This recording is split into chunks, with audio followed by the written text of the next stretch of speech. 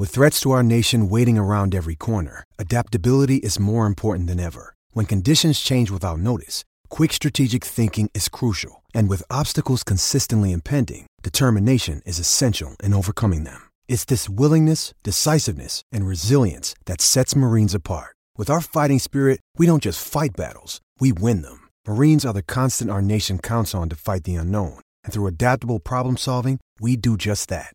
Learn more at marines.com.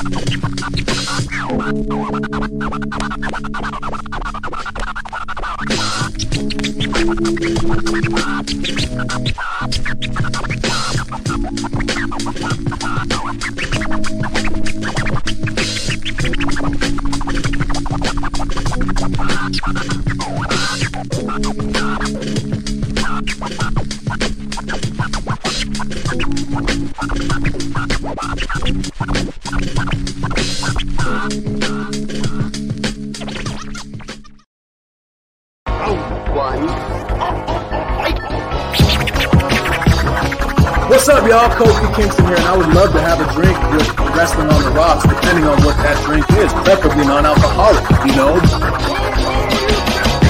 How's it going? I'm Kelly Warrior James. Soda. I would love to have a drink with Wrestling on the Rocks. Maple syrup.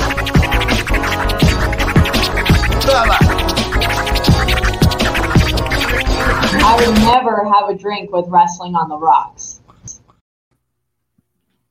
Welcome to the dive bar of the IWC. Welcome to Wrestling on the Rocks, episode 1. Again. Brr. With me today to break this shit down. Oh shit, here we go. It's Bishop. What's up, dude? What's up, Muppet? What's up, Muppet, man? Yeah, dude. I still got to get it down to there's a puppet shop in town, like a workshop, and you get like those little stems for his arms, so I can have him sit here and like actually just go, you know. Like, whenever I hop on an episode 1 and you got your hand up a furry ass, I think it's gonna be a good show. It's gonna go all right. You know, things are gonna be good. You just feel secure. You feel safe. Nice and warm. Yeah. When producer lady walks in and I'm just sitting here, me and Marv scrolling through my phone. She rolls her eyes and walks out. I'm like, go ahead, I got Marv. We don't need you.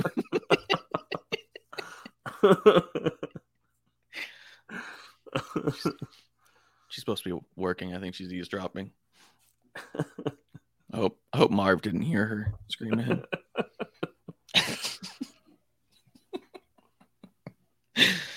Oh man, how you been, dude? It's been a while since we've had a drink, since we've had an episode 1. Yeah, it's been a couple weeks, you know. 2 weeks later, 1 year older, you know what I mean? I took off last week to celebrate my birthday, and you took off last week because you said, fuck it. Kind of. There's so much going on. I needed to get caught up. I was just being swamped and bombarded with these side projects that were just taking up a lot of time. And I knew we were going out of town for the weekend. A lot of times I spend most of my weekends on the computer doing the editing and stuff. And while I'm trying to manage time with Producer Lady as well. And so it's like managing all that. So this was one where I knew that just wasn't going to be an option. I was going to be out of town for the weekend. I wasn't going to have time to do that. So it was, all right, those couple hours a day for this show. I didn't even watch most of the product that week. I came back and I had to watch it later. Like, it just was those hours I needed to dedicate to getting caught up. As of now, I don't think I'm totally caught up. I'm not where I'd like to be. But I think we're close. So we thought we'd come back and have a drink with the boys. Bishop and Marv. What's that?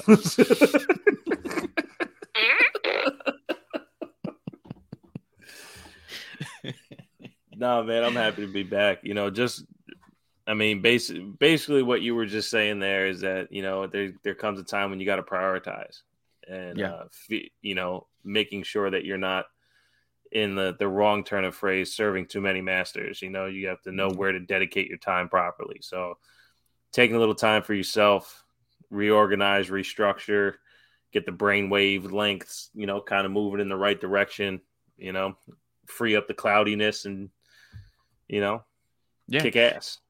And people can't even tell, but I'm using a whole different setup. I had to like reset up everything that we do here. So, and the idea was to set it up in such a way where it wouldn't be easy. Like you couldn't tell them doing it different. So, it was kind of a restructuring too, a little bit of a remodel, you know, as it goes. We got just in time in the chat already. It says cheers, guys, and to Marv. Very nice. What's up, dude? Very nice. Cheers. But yeah, cheers, man, it's been a crazy couple weeks too. All that stuff that was going on, and yeah. I mean, I don't want to. Well, let's start with what's in your glass. What are you drinking? What you got there? So to, you know, get there, a little Jim Beam in a Jim Beam glass, a little JB for JB, is how I decided to go today. Actually, that's a good call. I got a little. I'm not going to do. Now, this is Jim Beam Black. It is a different bottle than when I did my first live stream and drank about, I don't know, a half of the double size, you know, so basically a fifth while I was on camera. Do you remember that? Yeah. Yeah. That was good. It was a good time. It was a long show. That was. And another thing. So, but no, I mean, at this point, you know, yeah, I think a solid cheers is in effect. So I went JB for JB today. Yeah, I got a little mixed drink with some vodka, but for that news itself, I just poured a little Brothers Bond special cask neat. There's nothing like the bond of a brother, right? Yeah, man. Yeah, it was it yesterday? Tuesday. It was 2 days ago. Yeah. Because I got the news while I was hanging with some friends and multitasking another task from the master's hands, as you said. And then I started getting messages. Oh my God, did you see this? And I saw someone say Jay Briscoe, and I went, Gerald Briscoe? I was like, that sucks. And they're like, it's not Gerald Briscoe. And I was like, what? That doesn't make sense. Like I just was confused. Yeah. And then it became very clear exactly who they were talking about, Jay Briscoe. And the news came out, and read the article. Did you see the breakdown of what happened? Yeah, I actually, because I'm local to where he is, I was trying to go through the local channels of finding out the real news, because I immediately had some dirt cheap bone to picks with how things were being reported. There was some things on. I mean, there was even one guy that, you know, put out there that news is coming in about his wife, and she wasn't even a part of the accident. You know, this without going too far down the negative part.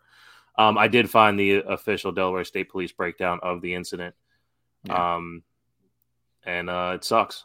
It sucks. He was driving his children to wherever it may be, and a car came into his lane.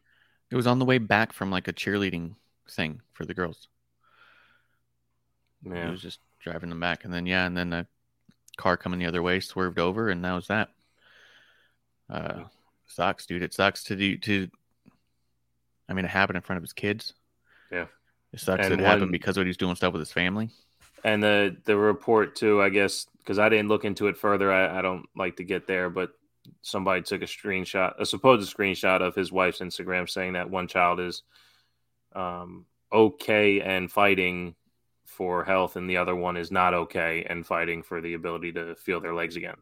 So yeah, critical condition. I read, yeah, it's a very, very fucked up situation. As far as the details, that's all I read, and that's all I care to read. It's such a tragic circumstance that, I mean, look, last Wednesday I turned 38.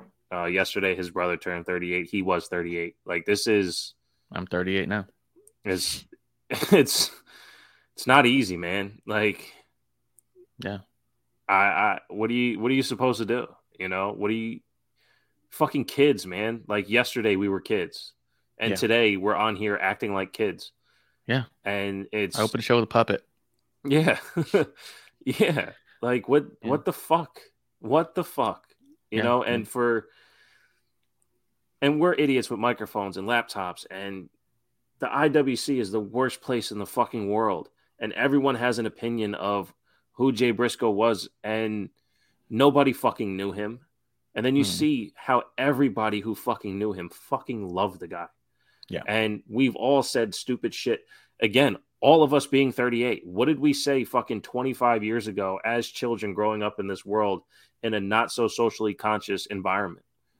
That this guy was blacklisted supposedly for homophobic tweets so long ago that he's apologized. And Effie was even one who came out and said he was the sweetest person to him. You know, and of course, you don't treat everyone like you treat one, but at the end of the day, this guy was a fucking human. And that video of him cheerleading with his daughter is just like, that's who he was. Yeah. No matter what. He wasn't a deathmatch wrestler or one of the best tag team wrestlers of all time. That's who he fucking was. He was the dad willing to be silly enough with his daughter because his ego is as big as his daughter's smile, man. That's who he was as a person. I didn't fucking know him. And it was funny because when I found out they were from Laurel, I was like, man, we played them in preseason basketball my senior year. Like, there's a chance I played basketball against the Briscoes. Like, that's fucking cool. Like, but you probably did. I might have if they played basketball. I don't know if they did because they were wrestling as well. So, you know, same season. But it's like, you know, to Justin's point, he said when Tony Khan tweeted it out, it hit like when Brody Lee passed. It is heartbreaking. It didn't hit me like it did Brody because I was a fan of him. I was a fan of Luke Harper. And I didn't see the Briscoes much. And it's just because I didn't go out of my way to do it. And I should have because they were special, especially to the wrestling community. Yeah. You know, but my dream matches are always against the Usos. So until you wrestle the Usos, like, you know, like that's what I want to see. But yeah, it's a shame. And it sucks. It sucks because the community. I mean, another thing, again, being local, I saw that the school district, before we found out on Twitter from this, the school district canceled school for the next day and said to keep the Pugh family in your thoughts and prayers. They were beloved by the community that they lived in their entire life, the community they were raising their children in, you know, and for all intents and purposes, I don't care what anybody wants to say to me. We lost a beautiful person on this earth, and it sucks. Yeah.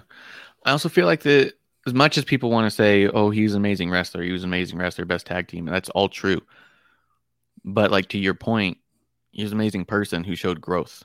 He was a perfect example of human growth and change. And that's not easy to continue to be better every day, especially when you're a public figure that in the face of it, people are refusing to believe you. They're refusing to allow you to be better than you were yesterday. To them, you're only what you were in your worst moments. And to be able to stand up every day and say, I'm better now and will continue to be so and not fall back. He did a tweet a long time ago, more or less. I've seen it. It wasn't inflammatory. It was more of opinion kind of thing. I don't know how it even came up. It sounded like it sounded question and answer. It was so direct. I do not support same-sex marriage, he says. But he pulled back on that. He's like, you know what? That's just how I was raised in my church. It's what I believed growing up. And he goes, I see things different now.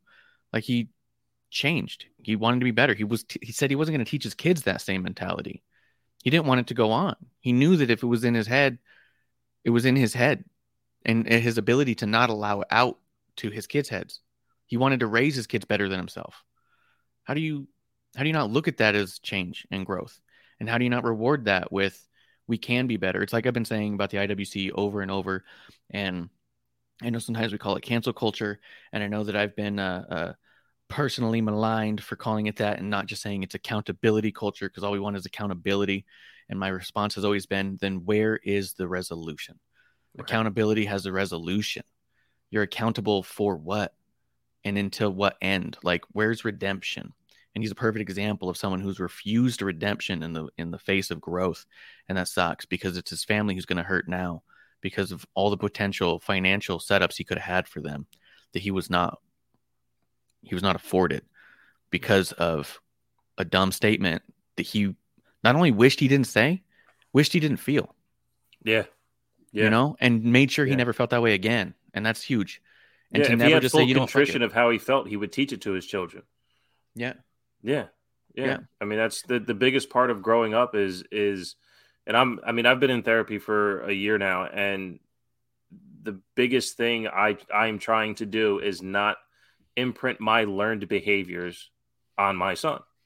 Like that's exactly what he was doing. Not imprinting his learned behaviors. He had no choice to learn his opinion of that time because it came from somewhere else. But he had the choice to not inflict that same opinion on his children. And to do that is fantastic. And not to keep talking about that particular aspect of him, but look, for someone who was out of wrestling for a very long time, for someone who only navigated to the WWE product, the Briscoes were always a thing. Mm-hmm. They were always a thing. And I didn't know until I got in the podcasting a couple years ago that they were from Delaware, which, you know, small town, I should know, but no, I didn't. And to know that, I mean, fucking Kevin Owens' tribute to Jay was beautiful and heart-wrenching. And Tommaso Ciampa, beautiful and heart-wrenching. And then countless others who I haven't read yet. But, you know, like you said, accountability without contrition or the ability for redemption, then you guys are just picking fights. One-sided keyboard warrior shit. And that's just bullshit. Yeah, it's just mobs. But yeah, I just wanted to celebrate him as a person on top of him as a wrestler, because he also as a wrestler made you believe. He made me believe, like literally. He was one of the first matches on one of the first GCW shows I ever went to. And I remember going, oh, this is what GCW is. This is why people have a fervor for it. This is why they were able to sell out the Hammerstein. Like, it all became so clear because of them. And I don't even mean that hyperbole. I was bought in by them. I was like, oh my God. There's only a few times I can think of seeing somebody live as the first time I've ever seen them in a match at all. And like feeling it and going like, whoa, like that was them, man. Yeah. The one thing that made me not tune into the FTR trilogy, their promos in the barn were so, like, the fact that they kept going, this shit ain't fake, this is real. This shit ain't fake, this is real. It's like, listen, guys, you actually said it one too many times. It definitely feels fake. Yeah. So like Absolutely. You know, and Dax's post was very beautiful as well. The fact that he attributes, you know, his now generational wealth to their trilogy on how much money they were able to make together off of that trilogy. Number one, confirmed. Yes, it was orchestrated and fake. Like, you guys tried a little too hard, but it's how much they cared, man. It's how much they cared. They've both been wrestling. The Briscoes both been wrestling for over 20 years. They basically are Ring of Honor. They're the reason why Ring of Honor stayed forever, because they stayed forever. They never left. They never once left. From pay-per-view 1 to pay-per-view end, they never once left. For them to continually be bought in with the passion that they brought to every promo, I mean, we all could wish that our wrestlers cared as much as they did. Yeah. It was just same. It was a gut punch, and it really bothered me. I mean, not just because he died, but knowing what he was fighting through every day, like just the stupid IWC bullshit. It made me. I hadn't been on Twitter in like 3 days. I didn't even want to log in to see. I haven't seen some of those tributes you had. I clicked on one link because someone said, "Look at the WWE's going hard right now on Jay." Not in a bad way, but like they were retweeting every one of their superstars who had something to say about Jay. And I scrolled that a minute and logged back out. But like, I haven't even been able to go through them all. Like, I haven't seen much of them, but it's there. There's just no way. Yeah. It's not like, and that's a bummer. That's what sucks. So tears in our beers. Oh, drink for dem boys. Rest easy.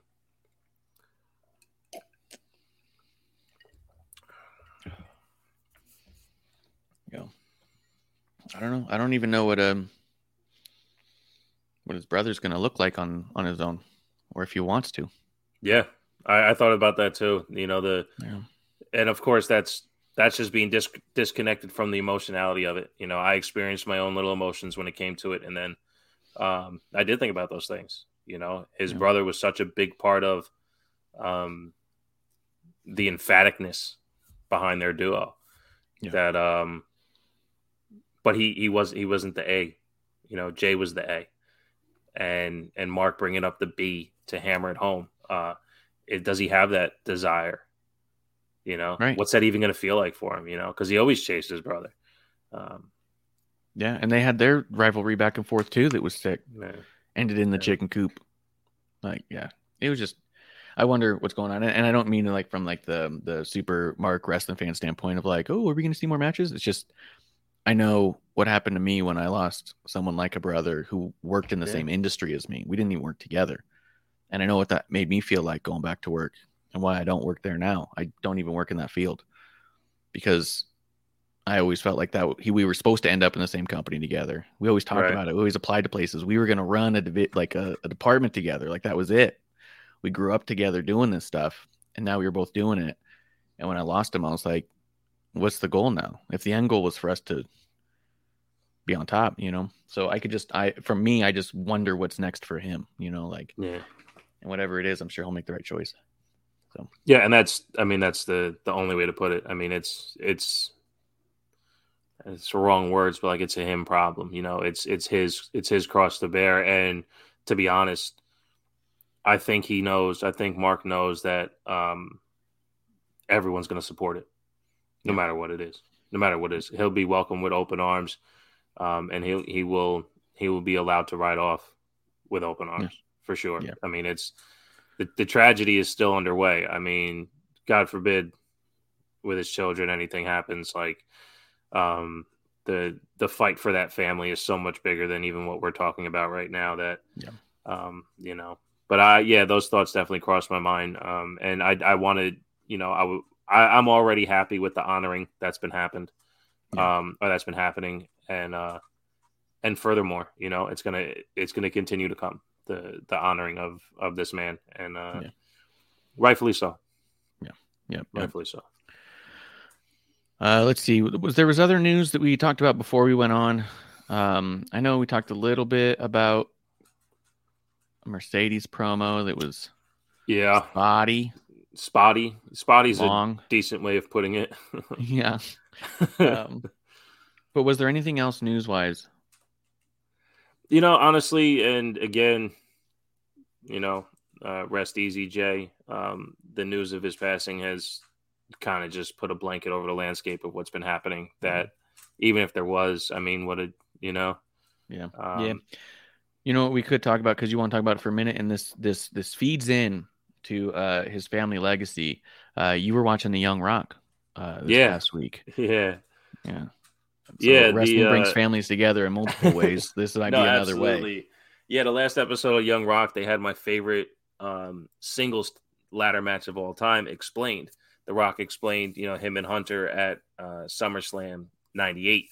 And I've always loved that ladder match because it was really the beginning of Rock superstardom, and also an actual wrestling like first plateau for Triple H, where that character got to be now a centerpiece by himself as the A side of these feuds. So IC title goes to Triple H, Rock moves on to the next level, but also now is, his full character. But the match itself was always about their particular battle. And it's kind of the last ladder match with like 2 ladders, and that's it.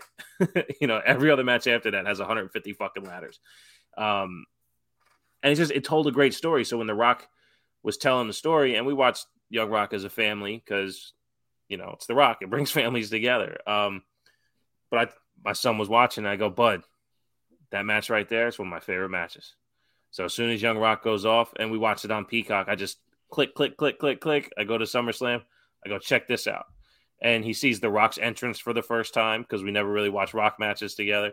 It's just awesome. Just awesome. So, and as we're watching the match, he starts to see like where the reenactments are happening in the match, and he's getting excited. And then there's one point where he hits the rock bottom onto the ladder, and the 3 of us just like, oh, like we just kind of feel it, and the intensity of it. And there's moments within the show where Rock is pointing out the crowd reaction, and then when my son heard the crowd reaction, he's like, "Oh, Dad, that's what he was talking about.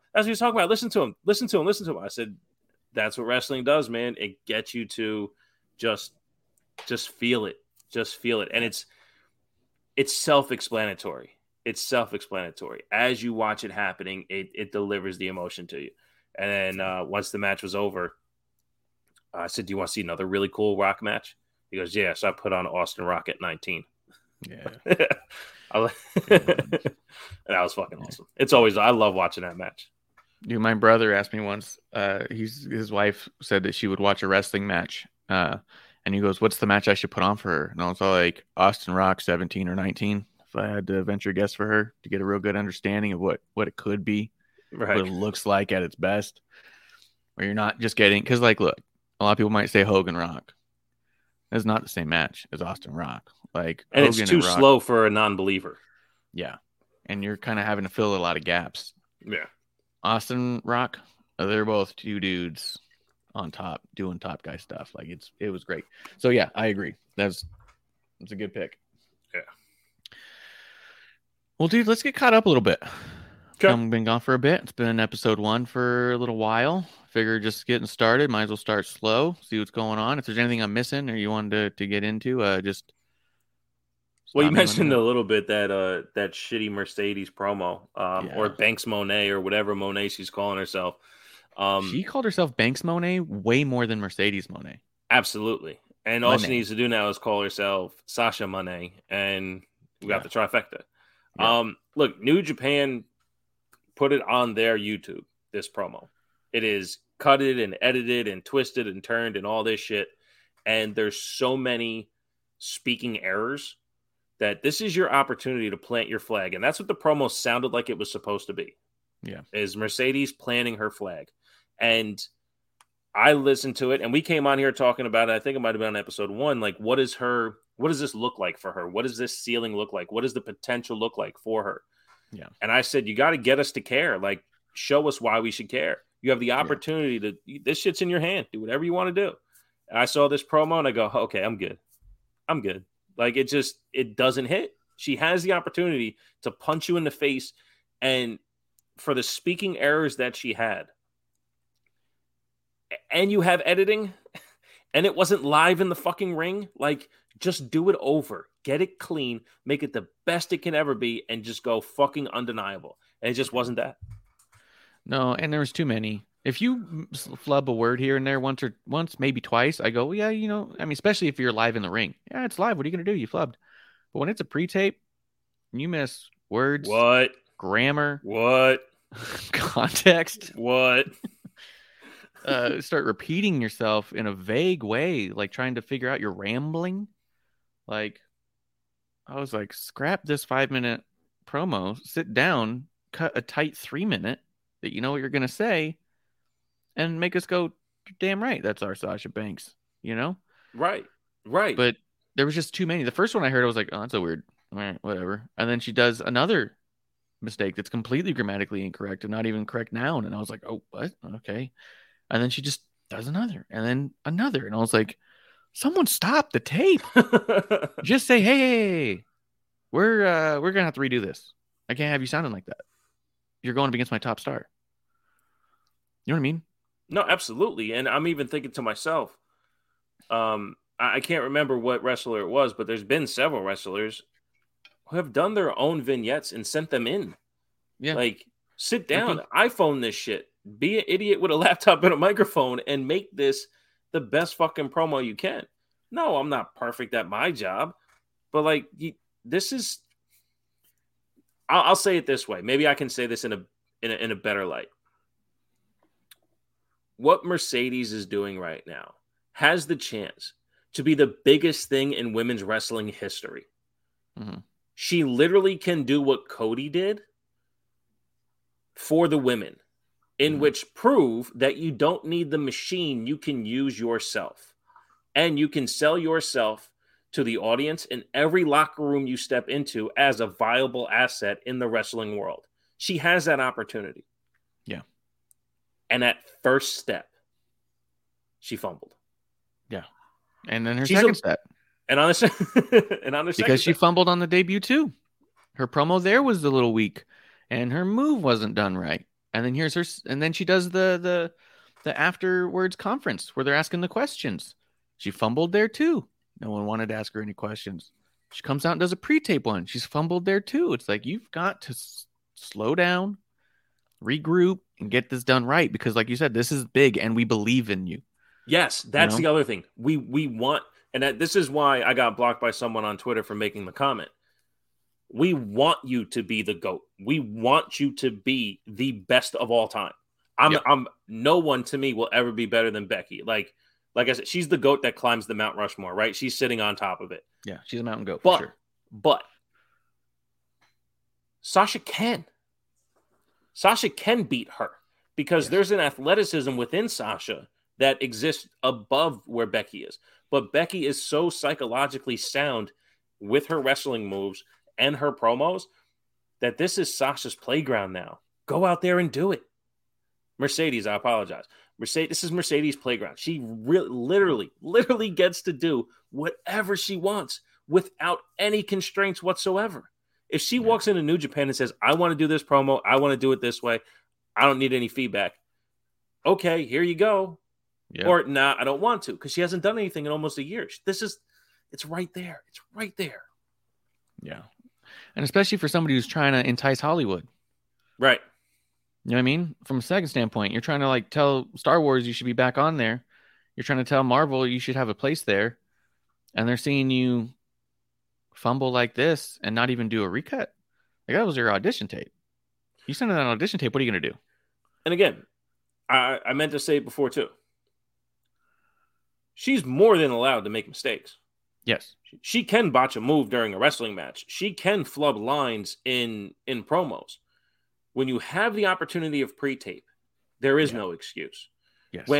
When you're caught up live at Wrestle Kingdom and afterwards in the moment because you have the jitters, because you're generally excited, completely understand. Completely understand. No worries. Full on pass. Yeah. If you have a pre-tape match and you don't reshoot, if you have a pre-tape promo and you don't reshoot, that's a you problem. That is fully on you. And there is no excuse, especially for how many years in the business she is. I'm sorry. Yeah. I can't give that part a pass. Yeah. That was the thing that was weirdest to me, that was the one time where it's all like, this is the one thing that should have been perfect. And the video has obvious cuts. Yeah. So you did some editing, but not. Yeah. What did they cut out? Yeah. Yeah. Can you imagine to send in like a 20-minute promo and like, this is as tight as it gets? Dude, and that promo is on the map globally. Yeah. On a global. It's been globally pit. It's been pitted on the map. It's been pitted globally on the map globally. On the global map. But, dude, I want her to do so well. I was really trying to go to see her in San Jose. It's not going to happen, but I was really trying to, and I want this to work because this could be huge. But like massive. Here's the thing too. IWC, we're not we don't understand contracts. And we have terrible wrestling takes. Yep. So combined, like, we're really not good at any of this stuff. No idea. But let's talk about, pay scale, right? Like, John Cena can literally make $10 million a year in WWE based on men being a bigger draw than women and merchandise sales. It's just facts of how that business works. That's all. Yeah. Yeah. Mercedes can make $10 million this year by executing what she's doing. The amount, if this match comes off with Kyrie so well, the amount of posters and t-shirts with the poster card on it, like everything they can do that can come off of this, the WrestleCons that they can have afterwards for, as she said, the best women's match of all time. Yeah. This match has that opportunity because they have no constraints besides their own creativity. They're not going to be pit with time limits. They're not going to be pit with wrestling constraints. They're going to be on American soil doing things that these women can. What hasn't Sasha done in WWE that she? Yeah. And then you take the reins off onto what she wants to do outside of that. The match can be fucking epic. And Kyrie is a hell of an athlete. So everything's right there for them. And if they fumble, that's fine. Regroup, get it next time. But there's been no equity built right now to let me know that if they do fumble, it's going to get better. Yeah. Yeah. And there's only so much that your current presentation being an echo of your last presentation can take you, like you got to be more than an echo. That's how I think. So I'm just want to turn that around. I just want this to go good. Yeah. Like if you got another thing to say, well, let's talk some Raw, SmackDown storylines, things going through. Since we've missed 2 weeks, we're not going to obviously cut down every single show and such. And I'm going to use this last week's as my anchor, and you're going to have to call back to the week before if you feel like there's a tie through. That sounds good. We can do that. Yeah. It did open up, I thought, interestingly enough, with Braun Strowman. Like, I'm not saying that the match Braun Strowman and Gunther wasn't the opening match, but like literally the open of the show, you hear Braun, and they always try and put a big, oh shit, here we go moment to open the show. And I think it's very interesting that they still think Braun Strowman's that guy. Yeah, I agree. And I think, honestly, I wouldn't be surprised if he's off TV this week and then comes back. Because they did the whole Green Bay thing with the shoes and the child, and they told that story. And that was really cool. So cool. I would think it had more to do with that than Braun Strowman being the draw. But I could be wrong. Because if they closed the show with that match, it would have been an awesome closer to the show. And you would still be able to tell the story of the shoes and Braun being from the area. So, You think part of it was just because you usually have the most number? I mean, I guess nowadays it used to be reversed, I suppose, but the most number of eyes are right there on the top of the show. And you want to grab people by showing them a big monster and then saying, oh, also he's doing charity right now. So people can know. I could see that. I don't think it's as nefarious as it might be sounding right now. But there's a chance. I mean, if it happens again and there's less of a reason, then I think we're definitely onto something. Maybe I do think it just might be victim of circumstance. Having the match being in Green Bay, having the shoes with the auction and all that stuff. It might be just a whole lot going on at once. Yeah. And not to say that I don't like Strowman. I don't think he's that guy. And they probably also just trust him to do that. Oh yeah. It could be an easy pick for them, Yeah. The match itself, though, I mean, I liked it. Gunther's awesome. Strowman, it was difficult for the two of them, I think, to figure out how they're supposed to sell each other's power. And Gunther really understood how to sell Strowman as a big, powerful guy. And Strowman was having a tough time selling for Gunther because he's not really used to it. And he is bigger than Gunther. But Gunther's also been built like he's stronger than he even looks. Yeah, I actually...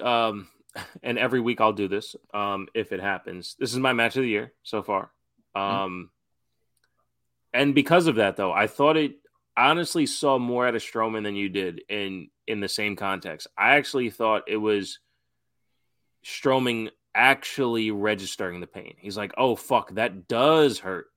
Thinking that he's maybe acting more so indestructible than, you know what I mean? So, like, fuck, this guy does have chops that hurt, because he never no-sold the chops. Like, remember when he got the first one a couple weeks ago where he kind of no-sold it, and it was like, dude, that's Gunther chops. And then when he got the second one, he was like, oh, fuck, that did hurt, So the fact that he didn't no sell it, it was like it actually seemed more like he was trying to endure the pain as a tough guy than necessarily not knowing how to, sell it that way. That's kind of how I took it. Because I honestly, I thought they worked great together. The match was way better than I thought it was going to be. Yeah. And I'm into that. That's a good concept for him. But yeah, the Intercontinental reign of Gunther continues. I love it, dude. I think Gunther it's is so fantastic. good. It's perfect too. It's perfect. We've talked about it several times that the IC title is kind of perfect for Miz because he can come out, talk his shit, and it's so important that all these guys want to beat him up. Or it's perfect for someone like Dolph Ziggler because he can go out and put on so many great matches with so many different people. It's also kind of perfect for Gunther, like showing him how prestigious the title can be, how important his character is now because he holds this title with such a long history and high regard, and his wrestling acumen is top shelf. I love it. I absolutely love it. Yeah, dude. It's an awesome presentation with him. I'm super into the whole Gunther thing, and obviously we have to build towards somebody else holding that title, but there's part of me is kind of like, let Gunther be the longest reigning Intercontinental Champion of all time. Just let him, let that be the thing he wants. He wants to prove that title means something more than mid-card anything. You know what I mean? Like, you can talk about Miz and Dolph fighting about who's bringing prestige to the Intercontinental Championship, but the idea of a long reign with Gunther doesn't bring prestige in that way. It brings like a legitimacy to it in a way. Like, it brings a pride to it where it's not like I make this title relevant. He's like, this title can only be held by somebody of a certain standard. Like, that's a different thing. You know what I mean? Because at a certain point, he's trying to elevate the standard that makes that title. Who do you think we could? I know we're not trying to fantasy book it, but I don't have anyone in mind that I think would be really cool to see take down Gunther. No, I agree. And one thing I was going to say before I say, it doesn't feel gratuitous either. It doesn't feel like he's being pushed down our throats. It doesn't feel like he's being overpresented. I think it's so matter of fact the way you just put it out. Like, the prestige, this title, this wrestler makes this thing exactly what we see. There's nothing more, there's nothing less. And that's, to your point, who do you? Because we talked about this back on episode 1. The guy who takes it off of him, we're talking like, well, yeah, like, fuck yeah, Sheamus, right? Sheamus can go against Roman tomorrow. Yeah. Oh, well, who's Sheamus with now? He's with Drew McIntyre. Drew McIntyre versus Gunther. Like, who's winning that match? Who do you think's winning that match, right? Gunther's so good that, like, even a McIntyre's not going to win. Hey, both of those guys are ready for Roman. Gunther is Roman. So it is the same conversation. It really is. Who actually could? And maybe it's a great starting point for a Braun Breaker to come up. You know? Maybe it is. I mean, fuck it. Maybe this is where Ciampa comes back. And Ciampa, he shows you how you defeat a guy like Gunther, even at a size like his. You know, if he came back and did that, like, they go on a trilogy run or a dual shot, you know, he loses the first one but wins the title at the next one kind of thing. That's kind of the only way, because you need someone who is, I mean, because we saw Ciampa do it. So he's capable of being on the promo side next to Imperium's values, and he's more than capable inside the ring of breaking down a guy like Gunther. We just haven't seen anyone else do it. Didn't Gunther beat Ciampa with a chop? The first time he won with a chop? Yeah, and I hated it, and you explained to me why it was awesome, and he's been doing it ever since. Yeah. So fucking good. So good. I love that.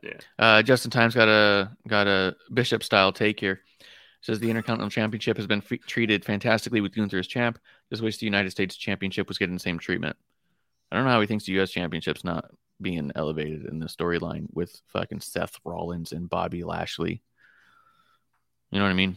Like, their story revolves around them. I mean, the champion happens to be Theory, but it's not like Theory's a nobody schlub. Like, he's holding his own against those guys. Like, he's getting elevated, you know? Well, that's the thing. So I get Justin's point, right? Because, you know, we speak the same language. Terrible. Yeah. Yeah. It's the fact that the honor isn't there. But to Justin's point, what he's missing is that the circularity around the U.S. title has prestige. It's the U.S. without the U.S. title, and this is a take that I got completely wrong a month ago, because we thought, or when I came on here, we said, well, what if Bobby and Seth were going after the U.S. title and Theory and Dolph were going after number one contendership or whatever it was, that it felt like Theory having the title was doing less for him. Since that moment, since the triple threat, Theory has been able to put the U.S. title in front and grow his character behind it. He's becoming more than worthy to hold this title based on how confident he's become in his character and who he is.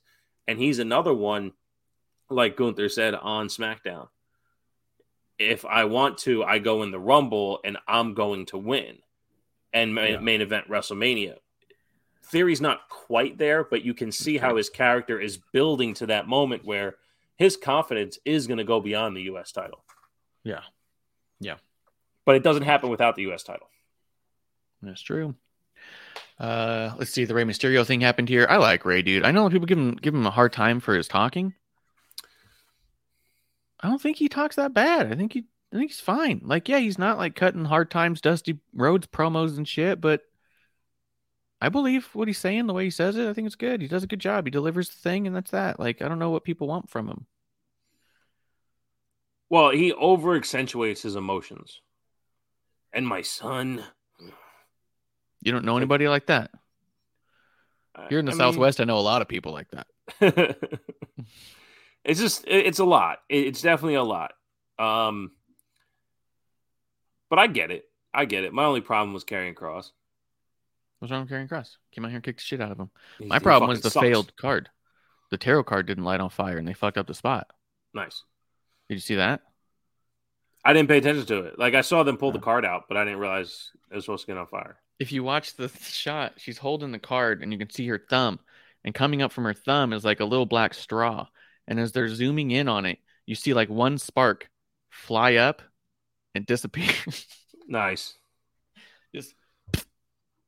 And you go, and then like she's just holding it, and then like she kind of starts like looking back and forth, like that's funny. And then they just put it down, and they go, "Well, put the card down." It was supposed to be an ominous thing where they're choking him out, and then the tarot card sets on fire. Here's your fate, all that shit. But instead, it was I'm holding my card. A little spark came from nothing. It was funny. Yeah, I was like, "Ooh, that's rough." I'm completely over Karrion Kross. People wanted to complain about the gladiator gear before he got let go. And then when he came back with the hair and he still had the same character, time is up, TikTok, all that stuff. It just doesn't make sense. It never made sense to me in NXT, but it played well because it was a big guy in a small arena. It played better because all that smoke can fill the entire arena. But when the smoke's building the stage and it's going up and it's not coming to the ring and he's not going through the way they were before, like it's just the presentation's off and he's wearing a leather jacket and he's got his hair slicked back and next thing you know, he's going to be singing Grease Lightning. Like, it's just not a thing, man. Like, Karrion Kross is okay in the ring. I hate his fucking elbow. It's one of the dumbest fucking moves ever. I just, because Seth Rollins does it as a transition. It's not. It doesn't play. I don't know. Something's got to change. But he does nothing for me. And if you're going to tell me this is like Drew McIntyre swinging a sword, right? He's going to come out 6'4" and then come out and play with Rey Mysterio who's 5 foot. Okay, you fucking bully. Like, well, for one, he's supposed to be a bully, and Drew McIntyre is not supposed to be a bully. For two, it's clear and evident to everyone listening, both of them. You're jealous of his hair, dude. Super jealous of his hair. You hate him because you're bald and he's got glorious L'Oreal sponsored hair. Probably insured like J-Lo's butt. So, two things. Number one, he used to shave his head on purpose. Yeah. Because one, he's an asshole. Or A, he's an asshole. And B, he wanted to be like me. Two, I spent serious money trying to laser hair my head because I don't want hair anymore. So I am not jealous of any strands of hair. super jealous because he was also shaving his head because his thought was, what kind of psychopath would shave his head when except for if he only cared about killing? Like that was the idea of the Killer Cross being bald, was that he couldn't be bothered with hair because he's a psychopath. So only a psychopath would purposefully get rid of all of their hair. I'll own it. Let's go. All right, cool. Fucking stab people in the neck if I need to. Justin says Cross needs some intensity because his offense looks really weak most of the time. I wonder, this is a pretty common thing though. We've talked about it before, episode 1. People coming from NXT with all the other guys that would break their jaws. Remember that just slew of injuries over and over again with all these top guys, and we loved those matches. O'Reilly and Finn and all that, yeah. Riley, Finn, Cross. I mean, even Adam Cole was having some of them. As much as I don't like him, he was in hard-hitting matches at the time. And then they come to the main roster, and everything looks soft. And I wonder if it has a little bit to do with you're playing with different people who maybe don't want the same thing. You know what I mean? Like, O'Reilly's going to let you break his jaw for the sake of the match. Tell that to the Samoans. You know what I mean? Tell that to the Bloodline. They don't seem like they're putting opponents in danger nor looking weak. You know, Solo looks fucking amazing. You mean the 20-year-old veterans in the ring with people who are trying to come on the come up because they were already on top? Solo, you're talking about a dude trying to come on top. No, I was actually, I don't care where the dude is when he comes, but Solo is like 5 years old and fucking amazing. Like, he's my male wrestler of the year right now. Yeah. And he came in on top. And he started training when he was like 2. That's not Karrion Kross's fault that he's not Samoan. Get better. So why are you saying that the problem? I'm saying he has to fight his way up the card. The Bloodline is on the top of the card, and people are trying to get to them. So if they're going to punch you in the mouth, you just say, okay, I'm going to take a punch. Cross has to get Rey Mysterio to go back after the match and say, he's good, he's safe. You know what I mean? And not just Cross, but all these other guys. A lot of people end up with these real soft matches when they first come in because I think they're worried about upsetting the veteran talent, about being the one that Dolph goes back to Gorilla and says, dude wouldn't lay off me. Like, he's not listening. He's not coachable. Like, they don't want that kind of thing. So they're trying to like take it easy and work their way back up. Or like, it happens so many times from NXT to the main roster. He might be a victim of that too. I don't know. And I'm not saying that Ray's the problem at all, but obviously, but it could just be his own mentality. I have to do this because I don't want that to happen versus Ray saying, hey, take it easy on me, No, I mean, I can see that, but even would they have a fucking bull rope match or some shit? The strap match that I purposely walked around the arena for, so I didn't have to watch that load of shit. Because even that match, they had a strap match, him and McIntyre. That's the one where you're supposed to prove yourself, right? I mean, when I watched that back on Peacock, I go, okay, like, I don't know. I got a Cross thing, I guess. I don't know, but I also got a McIntyre thing where I don't think either one of them are worth that. Yeah. Let's see. Backstage, Liv Morgan slapped Raquel Rodriguez in the face. What do you think about the Liv Morgan thing? I'm starting to hear scuttlebutt. Yeah, I mean, so what happened? The week before, she declared for number 1 in the Rumble. She wants to go in and whip everyone's ass.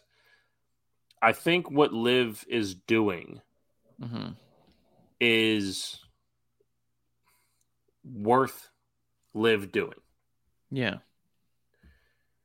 And us as fans should probably just stop. Because leading up to the title, Liv could do no wrong, right? And then, especially when she got Money in the Bank, right? Liv in the Bank was supposed to be something a year ago. She got it this year. We all fucking love it. She wins the title. It all goes downhill. Now that she's trying to reinvent herself for herself, go along for the fucking ride. And her wanting to go number 1 in the Rumble because she loves wrestling and just wants to beat people up. They're fucking right. Like when she did the thing with Raquel. I got my palm read. Yeah, that was funny. But I thought the match was solid. I thought her and Raquel did a decent job. So just keep watching Liv. That's the whole point. Yeah, I don't have a problem with that. And I'm always kind of like amazed at the amount of people who do. Like that they just have these big issues and, what's this? And why is she doing this? And I just feel like that it's so much simpler than they're trying to make it. People are trying to overcomplicate it to such a point that they stop just being on the ride, because this is one of those transitions that they don't have a spot on top. Not everyone can be on top all the time. So she Absolutely. has to, like, this feels like one of the Seth Rollins runs where we're just all like, hey, it's crazy he's in the mid card, right? Like it feels like a Seth Rollins versus Cesaro feud while Roman's going against KO or some shit where you go like, how insane is this? It's happening in the middle, but you'll look back on it and go, oh my God, those matches were incredible.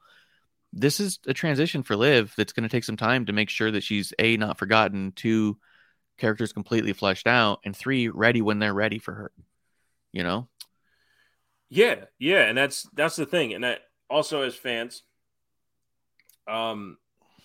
Liv isn't ours anymore. And I'm speaking as a whole, right? Because I'm still a fan the way I was through the whole. Like I didn't give up on her when she was having the issues with Ronda and stuff, right? The fact that it never really clicked. But most of the fans did. The fact that they rebelled so much at her title reign, sorry guys, that's you giving her back. She's now going to do whatever the fuck she wants to do, and it doesn't matter to you anymore. Go fuck yourself. Like, listen to it, feel it, watch it, all that shit, go for it, but you no longer have a right to an opinion because when you got what you wanted, you gave it back. And the fact that you gave it back without supporting her in a way to where she can come out of the Ronda feud bigger and better, she now has to reinvent it to a way that needs to catch on. To Justin's point, how she's inconsistent by being crazy one week and then, regular Live afterwards. Like, and then back to crazy. I haven't seen that once. Well, I haven't seen her not be crazy since Extreme Rules. Now, what level of crazy is going to be determined by that moment? It's but I slowed haven't down seen a bit one during thing. The holidays, but it's never not like masochistic. Like she wants to get beat up, Yeah. Like, yeah, there's different levels of it. You can't just have the same exact thing every time. She's adding layers to the character. Like, I didn't for one second think like, oh, she's back to the old Liv. You go, oh, she's like trying to be good for a minute. You know what I mean? But can't. You know what I mean? Like, I never once thought it was inconsistent. I agree. It's that, like, that particular take, and I get Justin's point too, because I know he's a big fan of women's wrestling like we are. Yeah. We would prefer to see something that's really consistent, really strong, really after it. But even me, like, I don't have an opinion. I'm not allowed to comment on her character anymore because of what everyone else did. Like, you guys took it away from yourselves by pushing her away. Who she was when she won the title is who we wanted her to be. That's who we wanted. We wanted Liv from Jersey to get the title to be our champion, and she was. And then you all go, nah. As like, that's on you now. So now Liv's going to do whatever she needs to do. Yeah. So now we get crazy Liv.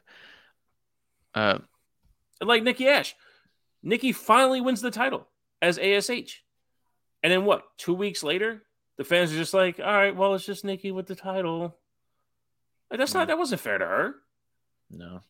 Yeah. And she earned it. She earned it after, Sam Roberts making the wrong opinion on the costume, and she really gave her all in every fucking promo. And then she gets the title, and it's like, well, I guess we're kind of like Nikki still, like, but it's not the Nikki we wanted all along. It's just 2 years later, she's finally getting her shit back together. How fucked up is that? Yeah. Yeah. I just don't think that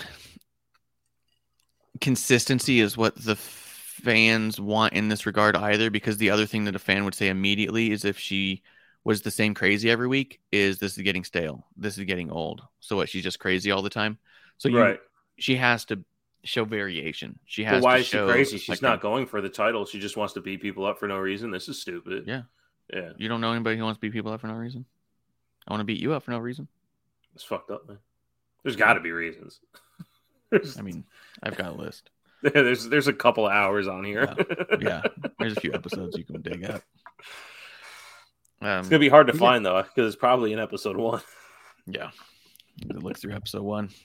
It's just I just don't see the criticism, but I agree with you that like there's also a point where it's like, okay, you turned your back on her. She's got to rebuild herself, and she's got to do it in a way that doesn't mean anything. Like doesn't have to matter to you. It has to matter to everyone else. Right. Tegan Knox versus Xia Li. I liked it. I really like seeing Xia Li at all, and I was happy that Xia Li looked pretty strong. I just think I'm just still not on board with Xia Li just being their go-to jobber for everyone's returns. Like, that's the only time we see Xia Li. Yeah. Yeah. And it's unfortunate, too, because my notes were no mention of the sneak attack, and Tegan won. Yeah. And we still never came back to Xia Li being challenged by Emma. Right. That never came back. And I was even going to bring it up, and then it finally happened. I think it happened before we even, I think it was the week before this. They finally paid off the Scarlett and Emma back. Because that was one, too, where I was like, God, that was like a month ago. Are they going to do anything about that? And then they had the match, and it was the match that we had. And yeah, and I had a little bit on that match, too. And because the crowd didn't like it at all. And I'll say this. I didn't like it much either, but I appreciated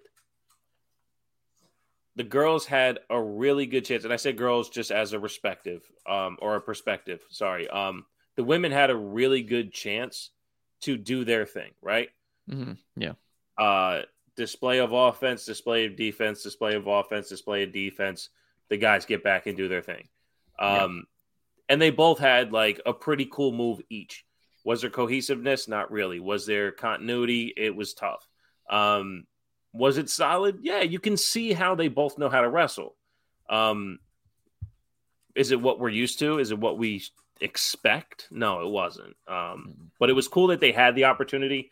But to what we've said for, probably a year or so now, we got to feel something, man. We can see great wrestling all we want. And when there's no feeling and not great wrestling, it's really tough.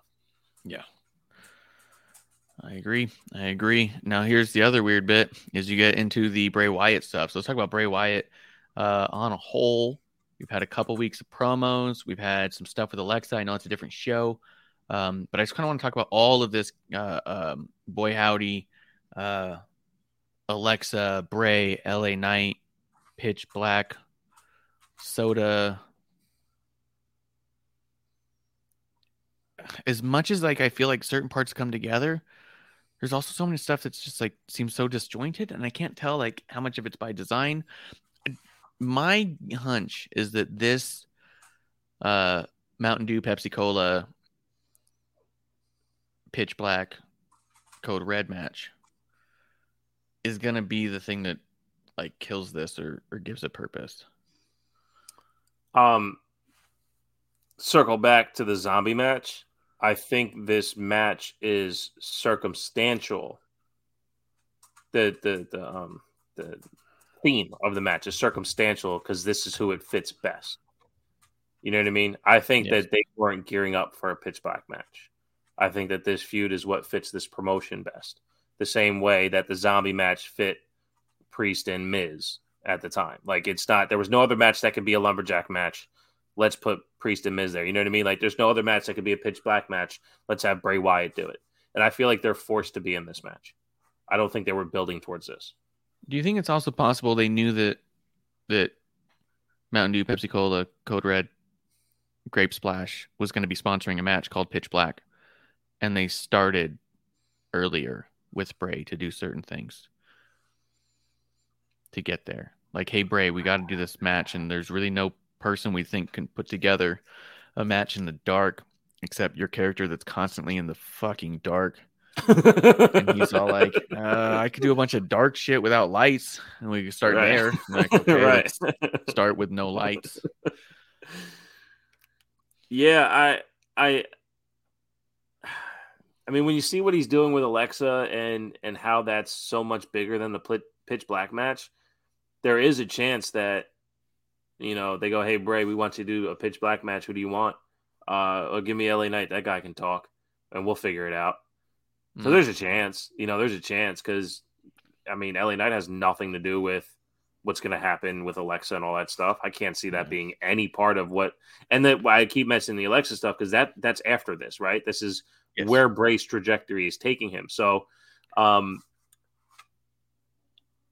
loved LA Knight's commercial promo that's been circling around on Twitter. I hated his promo in ring, not this SmackDown, the one before that. It was way too cut and paste. LA Knight, let me talk to you, ending with a yeah. Got hit. He hit every fucking I'm a pro wrestler note, and I'm like, dude, come on, man. Like, I get it. I grew up there too. That was my favorite time too. But also, like, you're. And then Bray Wyatt comes out this week, and he does something very similar and goes very formulaic, and basically breaks down every wall of his character to explain who he is to the masses because of this pitch black match. I was like, fuck, man, that was harsh. Because to call himself Uncle Howdy, to call himself the Eater of Worlds, he goes, this is every character I've ever been ever. That's basically what he said. Like, yeah. And I'm all of these things. And who are you? Like, well, now you like took a lot of mystery out. And I know we came on here and talked about, who's actually going to be in the mask and who's going to be this guy and that stuff. And we theorize on it. And we kind of take like these teeny guesses, but there's people out there actually trying to guess, like, if this is going to be a stable. Digi that came on here and said he thinks it's this whole Wyndham 6 thing, which it's an idea, it's a theory, but there's people really out there guessing. I'm not necessarily guessing that way. I do want to go along for the ride and see what happens. And Bray's like, nah, man, you don't have to go on a ride no more. I'm everything. It's like, well, all right. Well, yeah. I guess I'll watch the rest of SmackDown after this. I don't know. It was very deflating. Yeah, and I also still don't think that there's an unveiling to be had with Boy Howdy. I think that the same way that, Isaac Yankem played Kane was never revealed to be the Isaac Yankem of old. You know what I mean? Like, I think. Oh my God, that's Isaac Yankem under that mask. Yeah. Yeah. I think that yes, absolutely, it's Bo Dallas. There's no doubt in my mind that's not Bo Dallas doing that stuff. But there's also no doubt in my mind that it's nothing to do with Bo Dallas. Right. It's Boy Howdy. This is the character Boy Howdy. And it just so happens that they didn't want to hire somebody else. That's the guy they wanted to hire to do it. Like, it's it. You know what I mean? Like, people keep talking about like it's going to be an unveiling. Look, it's going to be him. Look, it's going to be him. No. We know it's him. But it doesn't matter that it's him. Like, right. If that's what you're trying to dig up. Like the original guys at the Extreme Rules.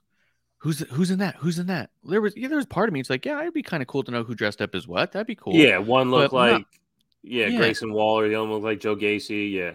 Yeah, but at no point was it all like, well, they're gonna play those, and then that's gonna be unveiled lately. Right. No, that was a body that fit the costume. Like, that was definitely Grayson Waller in the Buzzard. Yeah. Look just like him. And he wears those shirts all the time. Yeah, it's the shirt. It has to be. And then they're going to unveil that it's him the whole time. Right. And he's going to go back and forth. He's going to be Waller and a Buzzard. And he's going to wrestle sometimes as a bird. Sometimes. In a cage match. A bird cage match. He's going to do the Mrs. Doubtfire thing and then all suddenly show up on NXT wearing a Buzzard hat but no shirt and his basketball shorts. It's like, wait, man. Like, oh, fuck. I guess I'm both. Yeah. But yeah, that's not what's going on. So it is weird to me that that's like a section of the IWC is this hunt to figure out who's really Boy Howdy Boy. And I'm like, it's fucking doesn't matter. Yeah, doesn't matter. It's Bo Dallas. That's it, and that's fine because it's not Bo Dallas. Howdy Boy Bo leaves. Fucking stupid. I don't know. I'm into it. I can't get enough Bray and LA Knight on TV in general, but yeah, there's stuff about this that's a little something. And what do you think about the Alexa stuff? I love it. My issue, I love the new look of Howdy Boy. We've talked about that. Yeah. And I love that they're functional. Yeah. The last thing was such a weird fucking just a walking fleshlight. But this one, wrong with that? Yeah. But this you one, never like, walked into a fleshlight. yeah, you're just not hanging out in there. Take your time, bro. Sorry. But yeah, it's like him just standing there with all the production behind him every time in these other different places, like I'm into the sort of supernatural stuff to a degree. It doesn't bother me most of the time, but there are times like when she fought off with Bianca into the crowd. Yeah. And then he happened to appear right in that one walkway with the light behind him and the fog rolling. and the camera catches him, and he's doing the hand, and the camera keeps moving, trying to keep him there, but he's also not doing anything. Right. She doesn't like look at him. You know what I mean? Like we all see him, and he's lit up by a spotlight, Yeah. and you're not looking at him. Like there's just these little parts that like are a little nonsensical without context. Yeah, I get it too, because I mean she owned it, right? She called herself the face of evil. Yeah. And that was the irony for me this time, or the whatever you want to call it, the right adjective is, that she's fully compelled and content into what Howdy has for her. But even he checked her on the video camera. That's right, on the Jumbotron. He checked her when she said she was the face of evil and she feels comfortable or whatever it was. He's like, "Oh, you feel that way? You feel that way?" You know, and they did that whole thing. So I thought that was cool. Where, okay, you have ownership. Haha, you don't. Right? Just when you think you do, you don't. My issue is, to what I think you were alluding to, there's no interaction.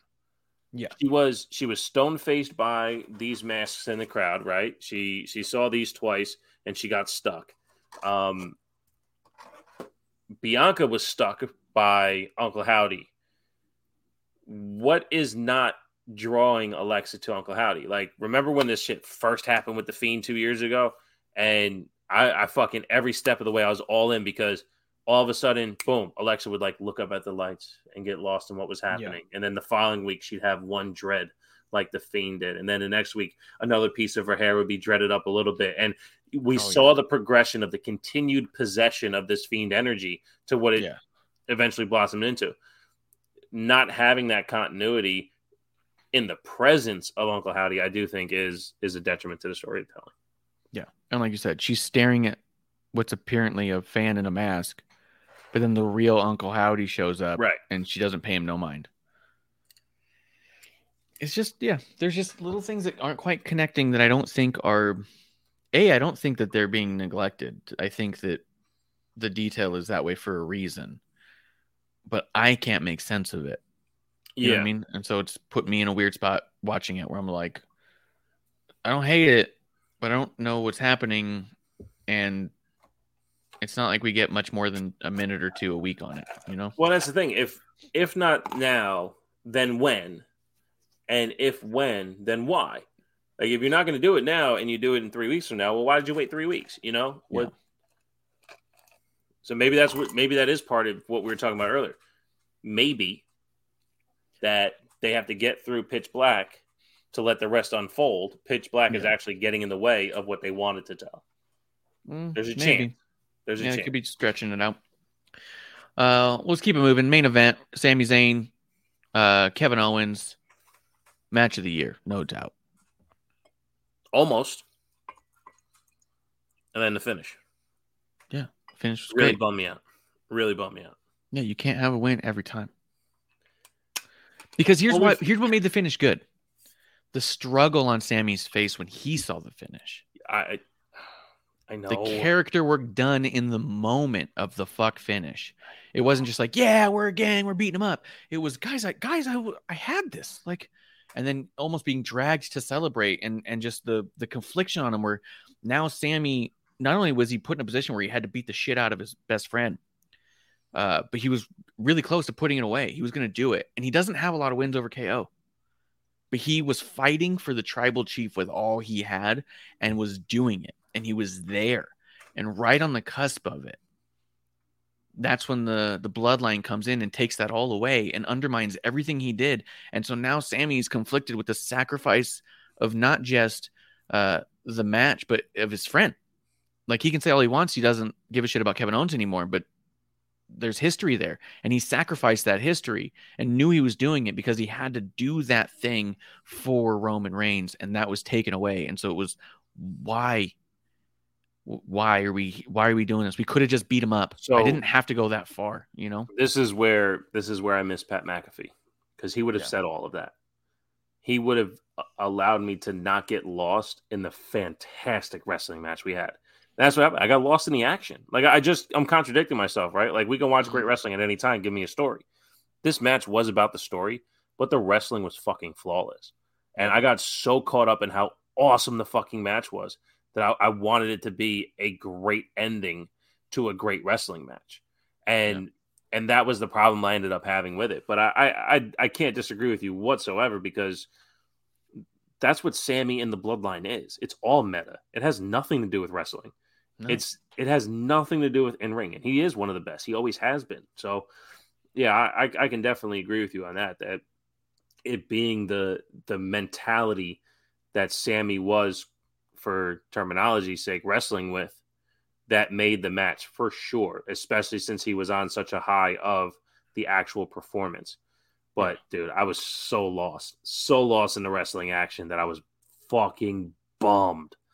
Dude, I'm sure you made the same face Sammy made, and that's what got me, is that as soon as they came in, I was like, what? And then it cuts to Sammy, who's even more distraught than I am. I'm all like, fuck, they ruined the finish. And he's like, fuck, they made this meaningless. Like, the look that he was able to put across his face was amazing. And the way that they're all like, come on, dude, let's celebrate. And he just is doing it like and looking 3 minutes long. Yeah. He let it sink in. Yeah. And to me, that's what made it match of the year candidate, was because it wasn't just a really good match.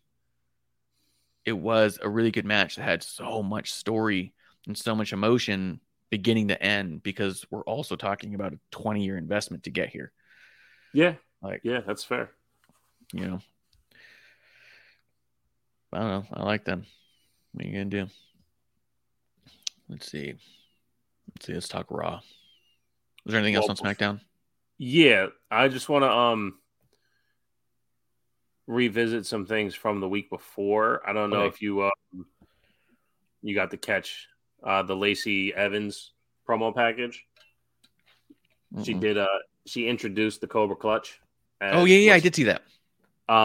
It was one of the better promo packages. It's something that we could have gotten to without the obstacle course stuff. Mm-hmm. But I get it, because they alluded to her Marine Corps training and stuff like that. But that basically gets rid of the Sassy Southern Belle altogether, right? Like, no more women's right. This is the Cobra Clutch time. So I thought that was pretty cool. Where did you hear that before? What? The idea of giving her the Cobra Clutch? Probably on episode 1.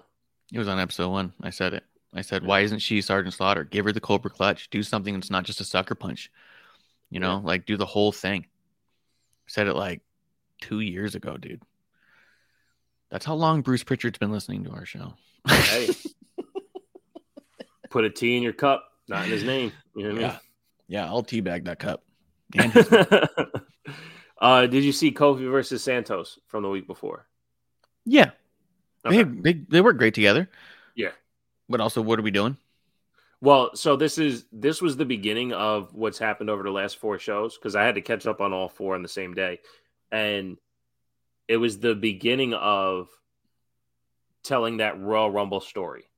Like, they talked shit, wait until I see you in the Rumble, and then they kept going over the top rope. So when a lot of these matches happened over the next 4 shows, it was, they would have been eliminated in the Royal Rumble. But there's kind of these cheeky ways of getting there. It's not just the same gratuitous ways of getting people over the top rope. So, but this was kind of the first match that really did that. And the shit talking kind of back and forth between like LDF and Kofi, you know, it was pretty cool.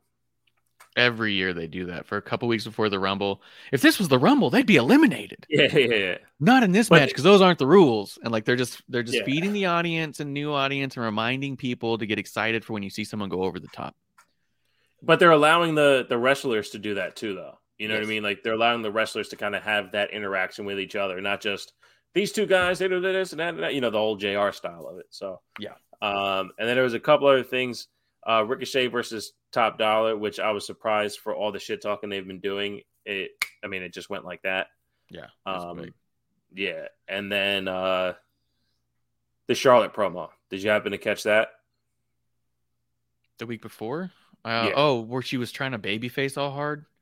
And she said that, for one, I said she was pandering and dumb, and she has nothing, because she said if she's about anything, she's about passion, consistency, dedication, and not being complacent. That's why we all respect her. Those are the 4 things that we constantly say she does not have. Yeah. She is consistently the same character. Therefore, when she has that consistency of being the same character, she's completely complacent. Yes. The passion never shows through because she's constantly not uplifting the division. Yeah. And she's literally only dedicated to being on TV with the title. Yeah. I have the only no thing problem. she's consistent in is her sense of self and ego. Yeah. Like I just told you how I got worked by Sami and KO, right? They brought me in emotionally in the match. I have no problem getting worked. Charlotte is not working me. The WWE is not working me on my dislike for her. This isn't a Roman situation where she's presented as a top babyface just so people can treat her like a heel. This is this consistency presentation of Charlotte as champion without the backstory on why she has earned the championship. Yeah. One of my problems with Muhammad Ali as the greatest fighter of all time, number one, I haven't seen him, but he called himself the greatest before he was deemed the greatest. Well, now I'm already knocking you down. Let me watch. Okay, I've seen more fighters do impressive things. This is the Charlotte complex. They said she's the greatest talent, the greatest athlete, all this shit before her first championship. And then her first title run was all Ric Flair shit. And how many times has she won a championship without winning another match first? Like, she just lost her last match before she came back. She lost the title. She came back. She won the title. Yeah. Like, Bianca loses in 26 seconds, spends 8 months rebuilding her character to win the title, to then take it into SummerSlam the full calendar year later to prove that she can do things title and beyond. We see depth. We see growth. Becky does it all the time. Liv's doing it right now. Why is it that Charlotte's only place in WWE is with the title when no one comes out of that stronger or better? And the only one who's benefited from beating Charlotte is Carmella. And why is that? Because she cashed in Money in the Bank and moved on. Yeah. There wasn't a feud. It's cash in and move on. Yeah. And just brag about it. Yeah. If you haven't seen the matches that took Muhammad Ali to the Golden Gloves at such a young age, that's a good defining thing. The I Shook Up the World against Sonny Liston was a lot as though debuting Austin Theory would have removed the titles off of Roman Reigns in the first match. It was that shocking and that dominant of a young man, showing that he was going to outbox who was the most dominant boxer at the time. His stuff with Frazier solidified a lot of that history as well. I'll tell you, there's a lot to Ali up until the post-return, before the return, pre-return, when he gets his boxing license taken away because of the draft. When he came back, it was never the same. He lost a lot of stuff and everything was coming on. But that first run, he was the greatest for a lot of reasons. And one of the reasons he was the greatest wasn't necessarily because of the match. Watch him on the Dick Cavett show. One of the reasons he was the greatest of all time is because they never sold so many tickets to a match before. Right. He was selling out. He was Jerry Lawler, man. You know what I mean? Well, that's, yeah. I get that too. And I've also recognized a lot of his greatness as well. I also have that complex of, being told one thing and wanting to prove you wrong. Yeah. It's a butch thing. I have a Muhammad Ali tattoo on my leg, and it's the only one my grandpa ever talked to me about. He didn't talk to me about any of my tattoos, and I got a bunch. And he looked at it and he just goes, "Why would you put a draft Dodgers face on your body?" I was like, context. There was a reason. But my grandfather was a very proud vet, retired in the Army, was drafted and never left, and he had a lot of reasons to feel pride in a lot of that. So to him, he was a turncoat. And I was like, look, I get you. I hear you. Right. You guys were in two different worlds at that time. So in many different ways. Yes. Yep. Yeah, I mean, one of the reasons I was kind of skipping over the Charlotte stuff is just because when I saw it, I was like, this is fucking bogus and sucks. And I don't buy her as babyface whatsoever. She comes off so pompous and delusional, even when she's trying to be, quote, honest and vulnerable. Like, I don't get that vibe from her. I get the I'm Charlotte Flair. You're welcome. You know what I mean? Like, did you see the walkover clothesline she did? On who? Onto Sonya. She had a match with Sonya after the promo. Oh yeah. I mean, I watched part of it and then just said, "Fuck this!" Like, so it's basically a front facing cartwheel is what a walkover is. Oh yeah. That thing. Oh, so awful. She does this, and this is again. And call me whatever the fuck you want when it comes to Charlotte. I really don't care. Take this sentence. The expectation Charlotte has for anyone to wait and sell that move she tried to do, this walkover clothesline, the patience and timing her opponent needs to have to sell that for her is something she never, ever, ever, ever gives to her opponents. No. Charlotte's defensive timing in the match is fucking horrific and one of the biggest reasons why I don't like her. How many times do we see her do this? Just for an arm drag, like she's trying to fucking double dutch, just to wait for the arm drag to happen because her timing is awful. To do a walkover clothesline, so somebody has to wait for you to do a front-facing cartwheel to get into a clothesline to sell for you? Are you fucking kidding me? That has a full stop of your momentum. You're doing it for no other reason than to say, "Look I can do a cartwheel. Look at me." And not only that, she's so fucking tall. To your point, her opponent has to stop so she can lower her level after she gets the full turn over forward because she can't clothesline straight when she gets nobody's her height. So she has to stop, see where they are, and go lower. Come on, man. It's a full stop. There's no momentum. Yeah. How can you ask that of your opponents when you do not give yourself the same way? It's fucking bullshit, man. Yeah. The arrogance. I'm not in on it at all. The only thing that I want out of this Charlotte run, and it's just because I'm a selfish mark, the only thing I can think of that would make it all like this is cool is if we get Liv winning the Rumble and taking that title off of Charlotte at Mania in a really big moment. And none of that has anything to do with me wanting to see a single second of Charlotte in bell to bell. All I want is to see the moment at the end where she's holding it up. You know what I mean? Like, I don't even care if it's a finger poke of doom. Right. Just so Liv can have that win over Charlotte at a Mania, I think would be cool. But outside of that, I don't see anything coming out of this run that's going to endear me, win me over, or excite me in any way. No, I absolutely agree. And honestly, as soon as you said that, I was like, I don't trust Charlotte with that match. I don't trust that match to look good at all. I don't want to see that. It'll be a trash match. It's the moment. Yeah. You know what I mean? And we move on. I agree. Yeah, I agree. Yeah. Yeah, but that's all I had for the last two SmackDowns. But I thought those were important to talk about, especially the Lacey Evans thing. I think we're growing into that point where she might turn into something that we can get behind honestly, like, in earnest. Producer lady as well, because she's been more critical of Lacey than anyone I've ever known. And even the kid that we talked about, we said it on the show once before, so I'm not saying it here, but there was a kid we took to a show who was like 10 or 11, and she came out and he said on the way home, he's like, "Why is that girl just not like a stripper? I think she'd be happier." And we're like, "Jesus, kid, how do you even know what that is? Like, what is going on?" Like, he plays video games, I guess, but like this is the reverse of that. This is like the showing that she wants to see be represented. And it was really funny because her first training video, she had her hair in a ponytail, and producer Lee's like, "It'd have to be in a bun. You're not allowed ponytails." Right. And then like a couple days later, an article came out that the military was going to allow women to wear their hair in a tight ponytail and not just a bun. And then she sent it to me. She goes, "Well, I'll be damned." And I was like, the power of Lacey.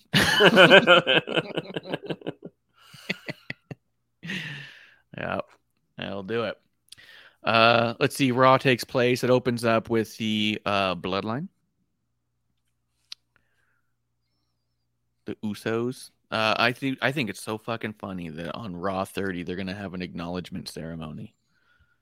Like, it's not a championship thing. It's not like, it's just I almost want it to be just his entrance, just saying "acknowledge me." Confetti falls down, and then he just leaves. Like, and that's it. Like, nothing. Yeah, kind of like Flair's birthday party. Like it's 30 minutes of everyone coming out and Roman's on the big screen, and that's it. Like Roman doesn't even come out. Right? He Skypes in. Right. Remember when they had that interview with Stone Cold via Skype, and it was Skype sponsored, and it was over the thing, and it was like, yeah. And it was also Early not like a great Thunderdome. connection. Yeah. I know it was right before the Thunderdome, right? It wasn't before the Thunderdome. Yeah, it was just a thing. Yeah, they were trying to get more people at Raw and shit or some shit like that. Yeah. Well, and they just had Skype was the sponsor, so like we'll Skype someone in under the big dome, and then they did, and it was like not that great. I think it's gonna be a great. Yeah. These two competitors are. Skype's watching it, going like, "This is perfect. It's exactly like we have it. Like, this is by design. Like, this couldn't have gone better." Yeah, I'm kind of bummed. Raw 30 is going to be in Philly, and I got to go out of town for work, so I'm not going to be like in the area to even attend. Dude, which is cool though, because if I was in the area and could afford it and didn't go, I'd be pissed if something really dope happens. But the fact that I'm be out of town for work, like that's cool. I'll be all right with that. Yeah, but something dope's going to happen. Yeah, but that's fine. It's not like I could have made it. You know what I mean? Yeah. Because I would have been forced to give up the tickets and not be able to go. Yeah, that's true. Like, there's no getting out of what I have to do on Monday. So, yeah. But no, Raw 30 is going to be awesome. Yeah, man. Well, I was about to say something, but we'll get there. So, Street Champ, Usos, Mustafa Ali comes flying out. Let's see, wasn't there the Reyes Solos? The Reyes Solo stare down. Yeah. Yeah. That's so fucking ridiculous, dude. Dude, first off, because it's been a couple weeks, you see what they're doing with Dom. It's amazing. It's what I said. Yeah. You were so right, or so wrong. You got so worked, dude. You were so mad at Dom, and you said you cannot say that shit when you go through. No. I turned that into his entire character. I'm not disagreeing. No, I get it. I absolutely get it. What I said was that it bothered me because in real life I know how this works. Like that's why it bothered. I was like, I'm like, fuck. I'm not mad at the character at all. Dom is fucking incredible. We've been saying that for months, how incredible Dom is, and I love the fact that this is where they're taking it. I cringed in the beginning because, like, you just can't do that. Like, you literally just can't do that. But when he went on Miz TV the week after we talked, I was like, man, this is fucking amazing. He calls him out for wearing a fucking $500 off-white shirt. He fucking calls him out for spending a couple hours. And it's like, so good. I like my this one celly, too. and I told him, you want to punch me in the face? It's fucking. He didn't have a celly. Shut the fuck up. It's amazing. It's fucking outstanding. Because I'll tell you this: the reason why it's outstanding. He's not breaking character. He's not doing it to be funny. He truly, truly believes the words coming out of his mouth, and he's fucking nailing it. So bravo, Dom. Cool. Bravo. Dude, my favorite part is watching all of Judgment Day around him just fucking try to keep it together. Because you can see them do things to try to like let off a little steam here and there because they are, especially like Finn, he cannot fucking believe how fucking funny this is. Oh yeah, and that's when you notice, because that's when Finn chimes in and goes, "Don't worry, Dom, we got your back." And it's like you guys are feeding into this. Oh my god! and at first it makes them look like fools because they know this is a lie, but they're feeding into it. You know what I mean? It's like, well, no, this is the bravado that we need. Like they're allowing Dom to grow into his own. That's why they're supporting him. You know what I mean? So fucking good, dude. It's so and every good. time Priest talks, I'm like, but he's the motherfucker that would have went to jail. Like that's the guy who knows the truth. He's the one that would be telling Dom, dude, Dom, stop. But no, they're allowing Dom to do this because Dom needs this. Yeah. Oh my god, yeah. Tell him about the time. Tell him about the time. It's like, Jesus Christ. Oh. He said, when I was pumping iron in the yard. It's like, wait a second. Did you put weights in your backyard? Like, yeah. It's like you weren't even there long enough to have a yard to play. You wouldn't have had a yard time. It wouldn't happen. There's no yard on intake. Blue Boyd says, producer lady dying at the Usos saying Vatos. Yeah, when the Usos cut their promo back on him, and they started just ripping and going to the whole Spanish thing and everything. Oh yeah, we were just dying. They killed it. Dom sitting there being like, "You guys wouldn't last a second." The Usos are perfect. The Usos are fucking perfect. How do they? Yeah. This is why the Usos are the greatest tag team of all time. Number one, they're the best wrestlers in tag team history, like as in wrestling. But the way that they shit on Dom, but also allowed his character to maintain credibility, by mocking it, but also not calling him fake, not calling him, a fuckboy or anything like that. It basically like, oh, this is who you are. We're gonna mock you because you're gonna go all Conan and shit now. Like, it's fucking amazing. Yeah, no, there's like you said, he needs this. Yeah, like if Dom doesn't have this, Dom's not gonna fight.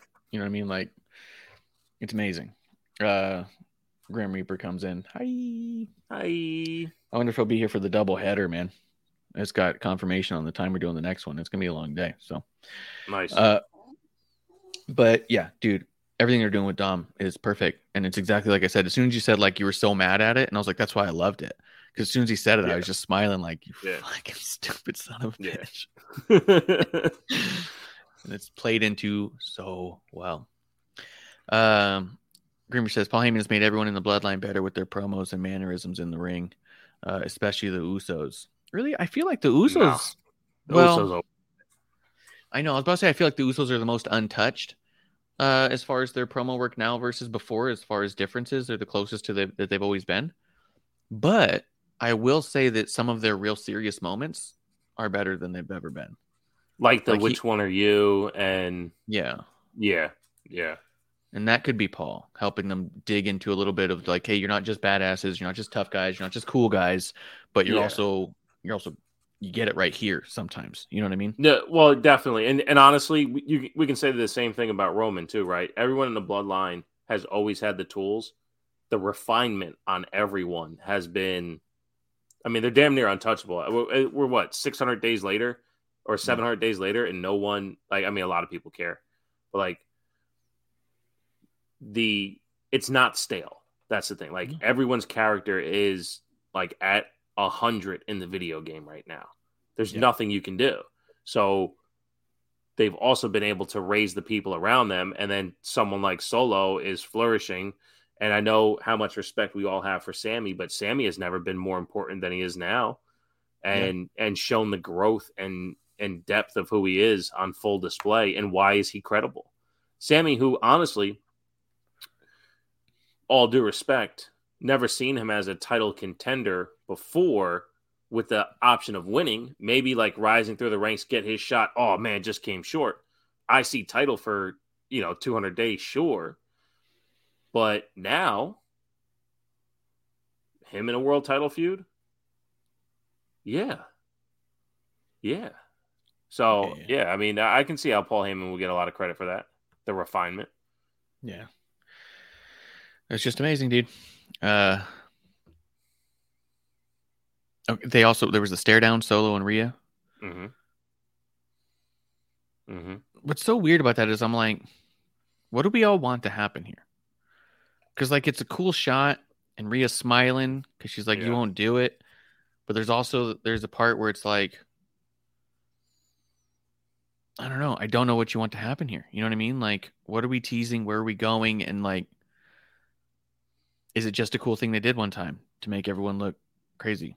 Well, that's the thing. And shouts to Justin because he says this all every week. Every week this happens on Raw, no matter who it is. He just goes, you know what? Somebody just needs to hit her. Like, it's not about condoning violence against women. It's, to your point, what are you expecting? Rhea can't just keep being a dick in everybody's face. Keep going, ha. No, somebody needs to just hit her. Kind of like when – and I thought Solo was going to do it because remember when Nia went into the Royal Rumble? Dolph was like, fuck it, I'm a super kicker. Yeah. And the crowd went fucking nuts. When Solo took a step back, I go, oh my God, he's going to super kick her. This is going to be awesome. So there's a chance that this happens. And when it does, we're here for it because even the Tozawa match she had was fucking awesome. It was so much fun. It was done really well. But it was still done with the, but I'm not going to hit you aspect. And I get it. And I am that way. The short story, I've seen violence happen against women at a very young age. I'm not for it. But I also am a member of the wrestling community, and can understand how I can give my trust to WWE to tell this story properly. And I know just by watching Rhea on TV and off TV how well she can take care of herself. Yeah. So I'm here for it. Yeah, absolutely. And honestly, technique for technique, Rhea versus Solo, awesome fucking match. It'd be an awesome fucking match. I thought he was going to do the spike because the spike is not just fucking hitting her. You know what I mean? The spike is like you jab someone with your thumb in the right spot and they went down. Like it's sort of like a Charlie horse. Right. You know what I mean? Is someone as mad as somebody giving their little sister a Charlie horse versus punching their little sister in the eye? You know what I mean? Dude, could you imagine? It's just a neck Charlie horse. He spikes her in the shoulder, right? Yeah. She does one of these. Next week, full on Cody Bruce. Just Cody. Just Cody Bruce. Full on Cody Bruce the whole way from the Samoan spike. Playing it up like Dominic. She's got a sling and everything. Sling, cast. Yeah. Let's see. There was one other thing about that segment, and I don't remember what it was I was going to say, but I'm just going to move on, I suppose. Dude, Mustafa Ali on Raw. Yeah. The last couple times I've seen him, his character's real whiny, right? Yeah. Yeah.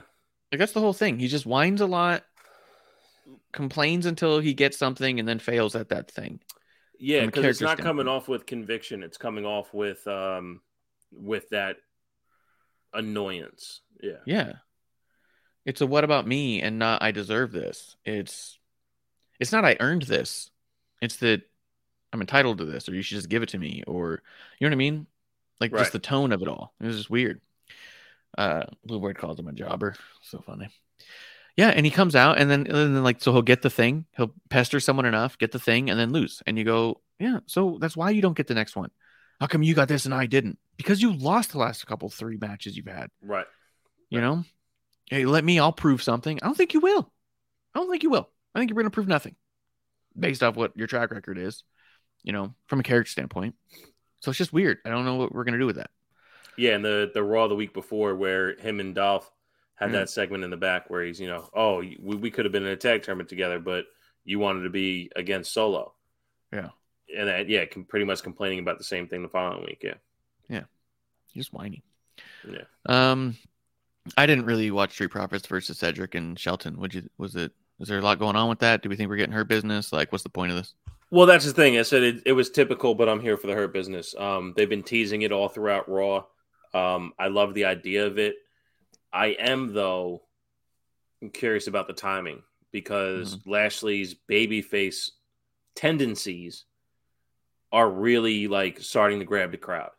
So can we have a hurt business that is babyface? Can we have a hurt business where it's not about laying down the law, it's about executing our skills to get what we deserve? Yes. And MVP can definitely tell that story. MVP hasn't been a babyface in a very long time. So it would just I think be Shelton could tell that story too. Because that was the whole thing with the angle, Team Angle or whatever.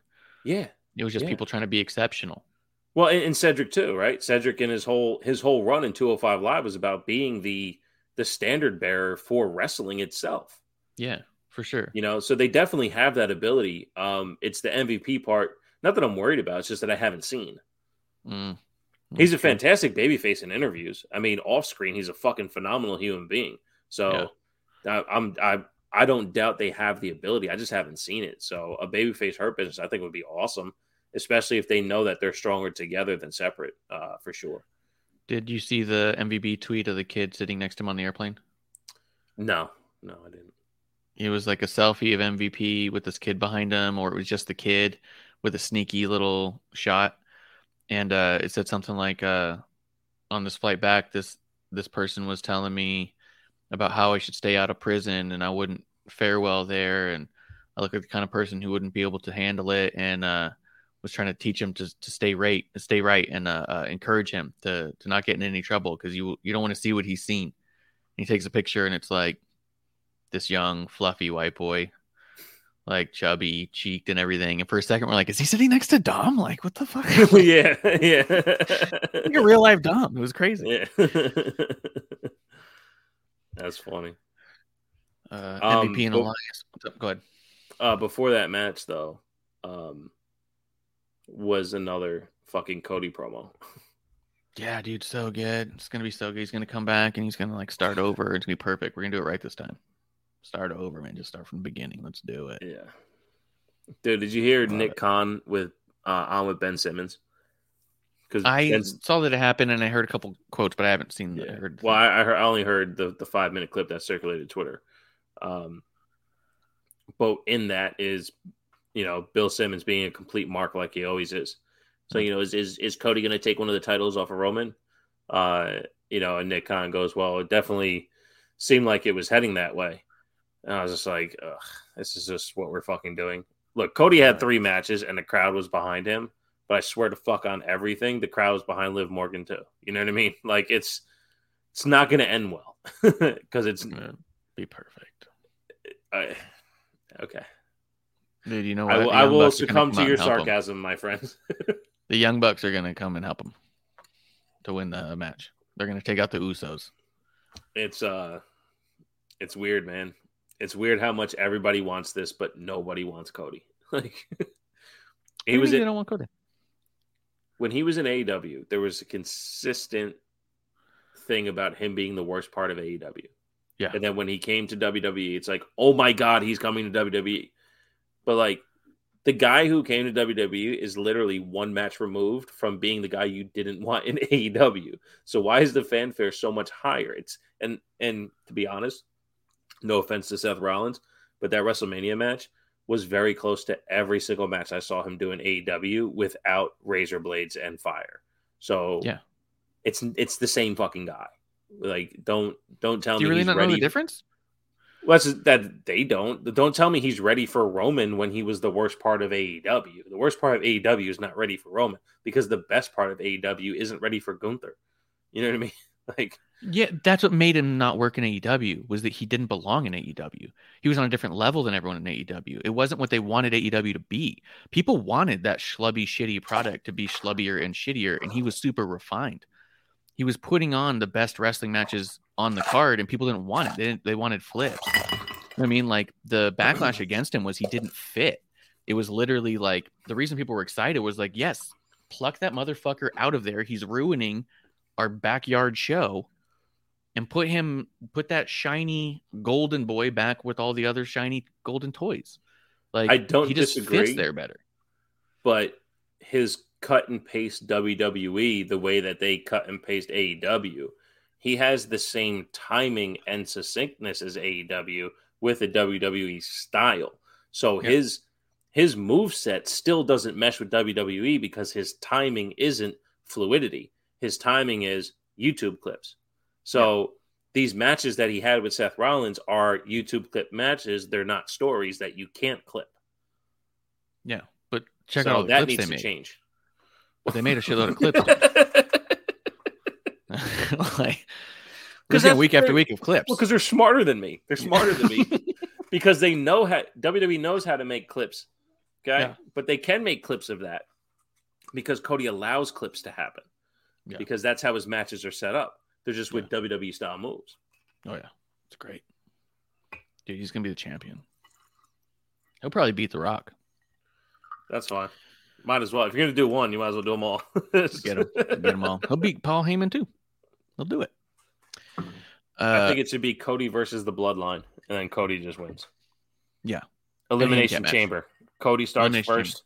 Yeah. They're in the pods. Usos come out as one. Sammy comes out as one.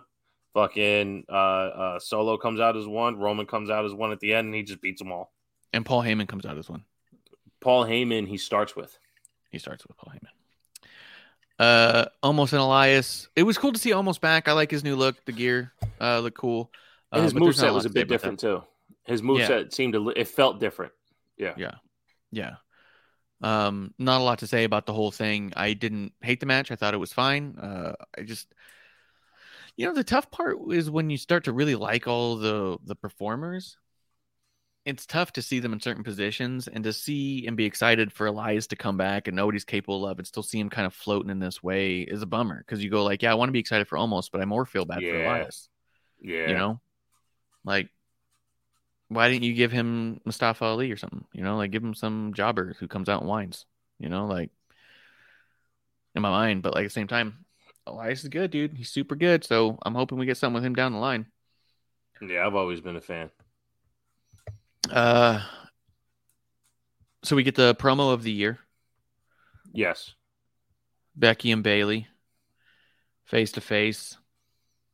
I actually fucking loved it. I actually thought it was a great promo. I loved the way that even they started putting 4 horsewomen into the lore because they've never quite said it outright. You know what I mean?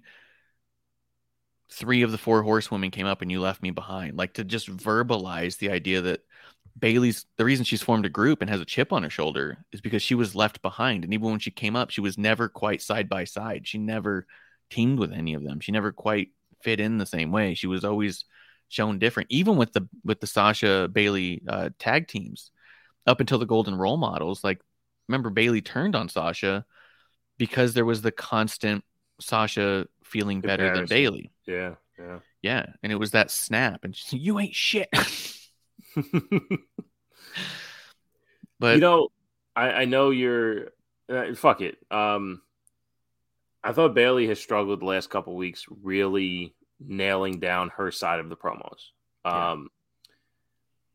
But because she has the passion in her to be a part of the story, I know she's committed to getting better.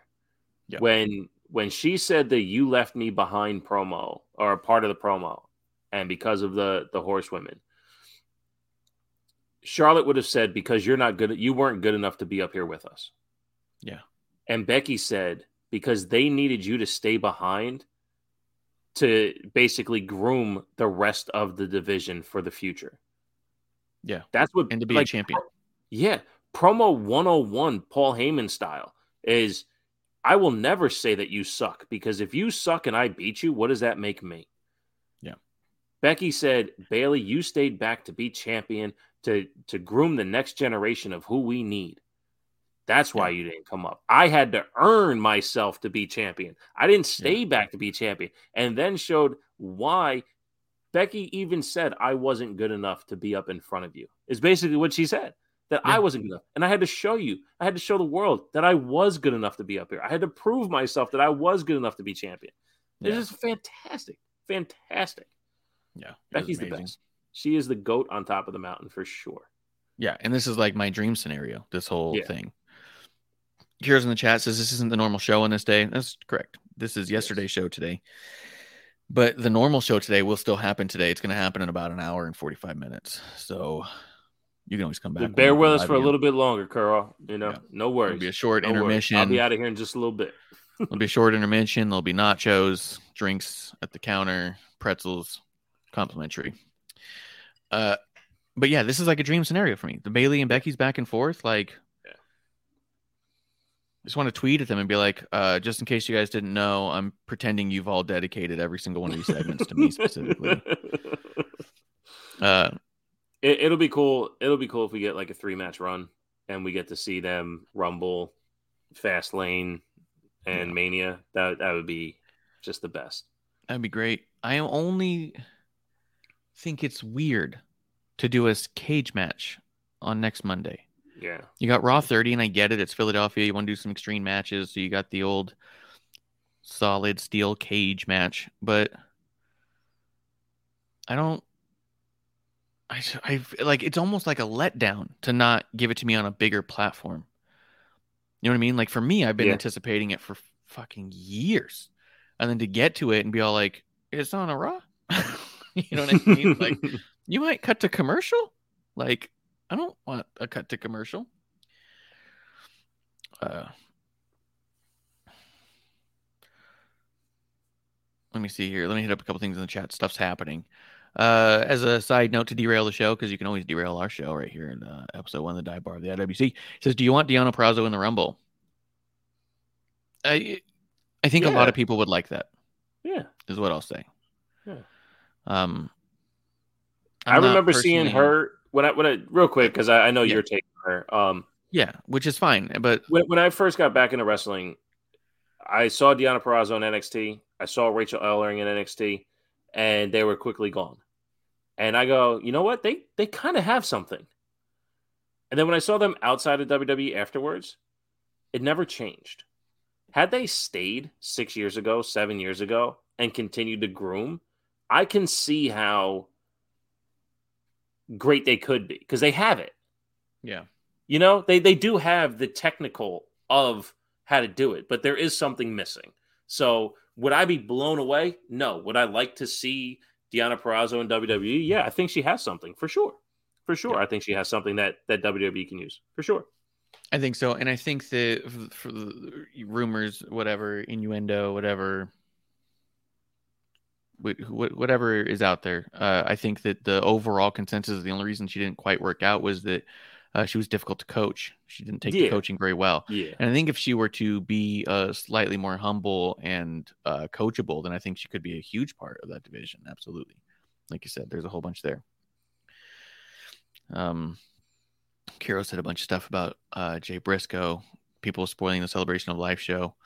I also heard that they wanted to have like an actual like tribute video and not just like the little thing up there, and that Warner Brothers shut them down, said they wouldn't allow a thing. So, well, I'm glad you said that because I saw that too, and that was supposedly per Dave Meltzer.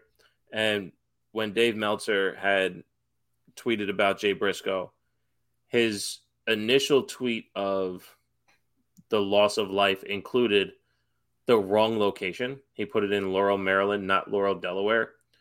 And it's been my most touched upon tweet in the IWC with more likes than negative comments because everyone who commented said something negative, but there's way more likes on it. And I basically just said to Dave, this is why you're a detriment to the IWC. Because in even the most serious moments, you don't take the time to get all your facts correct. Yeah. Yes, it's small. The states are next to each other. Delaware is right next to Maryland. But it's also not true what you are saying. Yes. And it's been the consistency of this gentleman for years to not put out the entire truth. And he stands behind his incredible statue of misinformation by saying that this changed or that wasn't the original plan or what have you.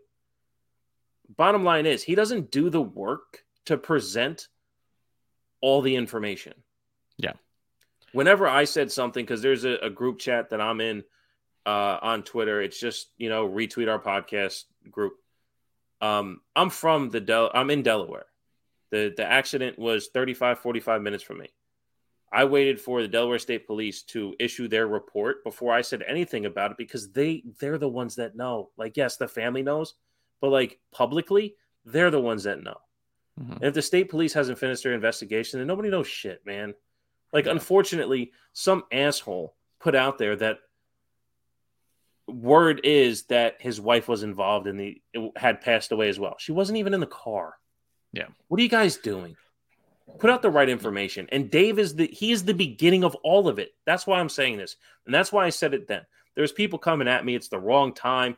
Mind your business. You got a fucked up podcast, whatever they wanted to say about me. I didn't look at any of it for the sake of, if somebody said something positive, I was willing to say something. Well, once I saw like 2 or 3 things were just negative comments, so fuck it.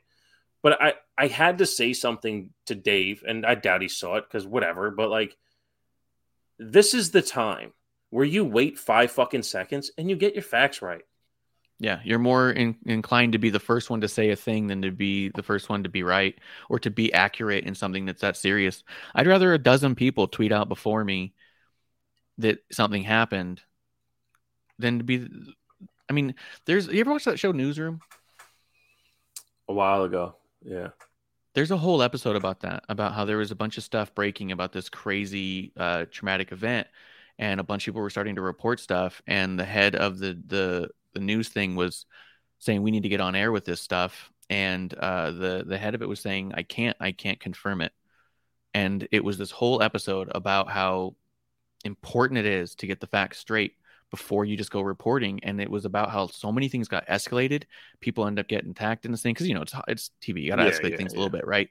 And then at the end of the day, those reports were wrong. And they were the first news agency to report on it and be correct. And that's what made them the kind of news agency you could get behind and trust, because it wasn't about being the first. It's not about being the loudest. It's about being the most correct. And that's how you build longevity, except Dave's done the opposite. He's just been the loudest and the most double talky to be able to convince people that he's right enough, you know? Yeah, 1,000%. 1,000%. And that's, again, why it's so important to... Yeah. Kiro says Bishop had the same take on the initial report, basically, as I did about Celebration of Life show. Yeah. Yeah, it's just, it's all sad. It's all sad, and it's terrible that, you know, people don't care enough. They, like you said, they want to be there. They don't care about being right. Yeah, absolutely. They just want to be the one that you go to, and they don't care if you're right, and you don't care if they're right either, and that's what's sick. That's the sick part, is the amount of people who are wrong all the time and still get people going like, yeah, but they're right most of the time. No, I want someone who's just right all the time, who just doesn't make up shit and doesn't get out too early and just does it right. Just be right all the time. There's nothing you either have good sources or you don't. You either do your due diligence or you don't. That's it. You know? He blocked me. Meltzer blocked me. Yeah. Because you called him on it. He does that with everybody. Anytime anyone's ever contested him, he blocks. Because I just went back to look at it, and it only has 3 likes now. Yeah. But my mentions area had, like, I don't know, 60-something likes. Yeah. You know, and I only had, like, 4 responses. But now there's no responses because after the block, it's like it doesn't exist. Yeah. Well, because people were getting it because it went through his timeline. Yeah, exactly. So instead of acknowledging that you are a detriment to the business by not getting your facts correct, you just block people for... Right. Yeah, apologize. Say you're sorry. Yeah. Be like, you know what? I should have taken an extra minute on that one. I'll be better. I'll do better. But nope, he just goes, fuck that guy. Because that's how a good journalist is. That's what a good journalist would do. Here's Kuro for not having terrible takes. I appreciate that. Yeah. Let me see. So yeah, we got Bailey Becky. I'm excited about it. Couldn't be more excited about it. I'm going to be thrilled to see it, but I wish it was a Mania or some shit. But it makes me think we might be building something even bigger if they're willing to do this on Monday. Judgment Day and Alpha Academy. I only kind of watched this. They're good. They're all good, but I can't imagine Alpha Academy would win, right? No, they didn't. But it's the babyface turn for Alpha Academy. It's the second week in a row that their Otis did the Caterpillar. Okay. So, you know, we're gearing towards that. And honestly, Gable's still getting his shoes in and the thank you. Yeah. But he's doing it charmingly, not as much of a dick. So good. Yeah. And being able to, and that's to your point of so good, being able to maintain character and essence. So not having to change completely to go babyface is awesome. Yeah. Io Sky versus Mia Yim, I thought was really weird because it seemed like their focus was on Candice LeRae. Yeah. And I wasn't a big fan of that. Yeah. Because even afterwards, Candice has to be the one to raise the hand and shit. Like, yep. Candice had her music play before Mia even made it to the ring. I think we saw more of Candice's intro than we saw of Mia's. I just didn't like the idea that they're bringing out Mia to be second fiddle to Candice during a time where we're still trying to figure out who Mia is, what she's doing. You know, we're still especially trying to find since they pulled her away from the OC. Yeah, which I don't think she'll be permanently away from them. I think it has to do with the injury for AJ. I don't disagree. But at the same time, they're just trying to give her something to do. So I don't mind her having matches and, you know, have random matches with random people. That's cool. I don't care. Like the EO match, cool. But the Bailey match from the week before. Yeah. But the focus on Candice, not a fan. Yeah. No, and that's to your point, because even when Candice was out there, commentary wasn't explaining their illustrious friendship. They were doing the match. Plus, you know, it might have been the Bailey match where they go, well, and you'll see why, you know, you'll see in Mi Chin what the OC saw in her. You know, not why her and Candace are friends. You know, so it's definitely odd. Yeah. So, I don't know. The Alexa Bliss Bianca thing we talked about. Bronson Reed versus Akira Tozawa. It was just cool to see Bronson doing his Bronson stuff, you know, getting that out. And then them creating a distance between Bronson and Miz already. Yeah. You know what I mean? Them was like, a great way to do it with that promo the week before. Yeah. Yeah. Where it's like, I don't like you. I don't know you, but if you pay me, I'll beat someone up. You know, hired hitman. Right. All right. And again, he doesn't feel gratuitous. He doesn't feel like they're trying to Braun Strowman this with 3 jobbers, you know, give him the Akira Tozawa match. It was a fun match. Tozawa was great. And you got to see a lot of Bronson Reed. So, and what he's capable of. Yeah, I'm cool with it. And he translates too. He's another one he's a big dude, but he's not he's not a super heavyweight, but he's a big dude. But he looks good on the main roster. So that's good. Yeah. He looks great there. And Tsunami looks so fucking good every time. Yeah. I flinch, dude. I cringe. I'm like, fuck. He's a beast. Yeah. Absolute beast. Yeah. And then there was the main event, the elimination match with a whole bunch of people. Seth Rollins, Bobby, Baron, Finn, Miz, Dolph, with Austin Theory on commentary, all leading up to Bobby Lashley getting the win. So he's going to go for the United States title against Austin Theory, I believe, on Raw 30. Yep. I mean, I just thought it was a good match. I don't know what to say about it. Like, yeah, it was laid out well. Like, no, not really. I mean, it was laid out well. The way the eliminations happened within the match, they all made sense. So, you know, it's not like there was something fucked up. But that's the thing. Like, we get lost in so many things that when we get something executed really well, you just go, well, fucking right. We ended Raw on a good note. Let's go. You know? Yeah. Damn right. Yeah. There's only one thing that stood out, and it was Austin Theory on commentary. He said, look at all these guys. I feel like I grew up watching them. And Baron Corbin was the only one he didn't grow up watching. It's so That's crazy. Seth Rollins, Lashley, Balor, Miz, Dolph. Yeah, dude, they're all fucking 15 years in. 20 years. Like, did you see the crazy? The tweet that came out said Miz and Dolph have wrestled each other at least once every year from 2009 to this year to 2023. So at least once a year for the last 15 years. How awesome is that? They better be comfortable with each other in there. I mean, that was the story that really sold me on the Miz, was the two of them going after each other. It was a story that sold me on Dolph. That's fair too. Really? Like the IC title thing with the if I can't get the title, I'm gonna retire. Yeah. Dude, I was behind Dolph. I was into him. I was like, fuck yeah. Like I was that was one that I bought in, yeah. Well, that's to the same feud made me realize that Miz wasn't just there because he wanted to be a wrestler. It was Miz is a wrestler. Yeah. You know, he was no longer the real world guy to me. He was like, no, this is who Mike Mizanin is. He isn't the real world guy that became a wrestler. He was a wrestler who hadn't made it yet. But he's a fucking wrestler. That's what that feud meant to me, for sure. Yeah. He's a legit wrestling.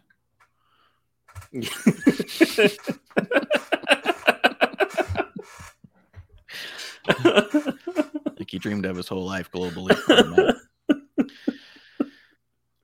Yeah, this was just one where you watch it and you go, look, these types of matches are really difficult when you have 6 guys in an elimination chamber match, and this is the kind of one you could have shown to somebody and said, look, this is how you can actually map it out and make it not look like a weird clusterfuck kind of match. You know? Yeah, man. So, yeah, I don't have a ton to say about it. It was just executed great, and if you didn't watch it and you want to see what a well-executed 6-man match looks like, that's the one. It's the one to do. So, yeah. It was funny. Who was it? I think it might have been Finn Balor. They were talking about the next match. He's like, "Oh, what, the 6-pack challenge?" I thought he was going to lift his shirt up and go, challenge 1. Like, yeah. Because the way he was talking about, because he kept saying 6-pack challenge. I'm like, is this motherfucker just going to lift his shirt up and say, I got 8 packs, Yeah. But no, other than that. Anything else on Raw that you thought we missed over the past couple weeks? Unfortunately, as I was rewatching the last Raw that happened is when the news broke about Jay, so I didn't continue taking notes. Okay. So we pretty much hit on everything. no, it's not unfortunate that he disrupted my notes. It's just the timing of it, kind of took me away from, fully dedicating myself. But no, I think we nailed it. I think, to be honest, the way that they threaded every show with that whole, over the top rope, he'd be eliminated by now, or she'd be eliminated by now. I think they've done a good job explaining what feuds we may see when it comes to the Rumble. Yes, Top Dollar and Ricochet were in a winner gets into the Rumble, but do I think Top Dollar is going to be in there and fuck with Ricochet? I do, because it's pro wrestling. Yeah, it's gonna be good. I hope that they do Top Dollar tries to dive at Ricochet or something, and Ricochet gets him over. Yeah, does some crazy big power move, gets underneath him and scoops him up and over. Right. That'd be so sick. Because Ricochet's strong, dude. He's small, but he's a beast. And he's put on a lot of weight. Yeah. He's a lot bigger than he was just a couple years ago. So, but yeah, I think that's it. I think I think we've got to mop these floors and get ready for the next dive bar. Good call on Blue Boy. Congrats on to him and Samantha. They got engaged. Samantha Irvine and Ricochet. In the presence of Carrot Top. Yep, in the presence of Carrot Top. I saw your tweet and I was like, fucker, I noticed the same thing. Yeah, I kept looking at it. I was all like, God damn, dude, you did it in front of Carrot Top like that? Like, it's fucking Carrot Top. Like, dude, he has to officiate the wedding. How awesome would that be? Get him involved. He was the only one there, when he proposed. Carrot Top was a witness. Then and he's got to be a witness. Yeah. He's pointing with a weird face. That's a prop I can get behind. So good. But yeah, congrats to them. Probably going to run through a bunch of birthdays in a little bit. We're going to talk CWF, United Wrestling, here live in Tempe. We went to it. I'm going to regale you with stories about Quackle, Eddie Kingston, Ortiz. It was good, dude. They did a whole on Rumble. There's a guy there named Fatboy.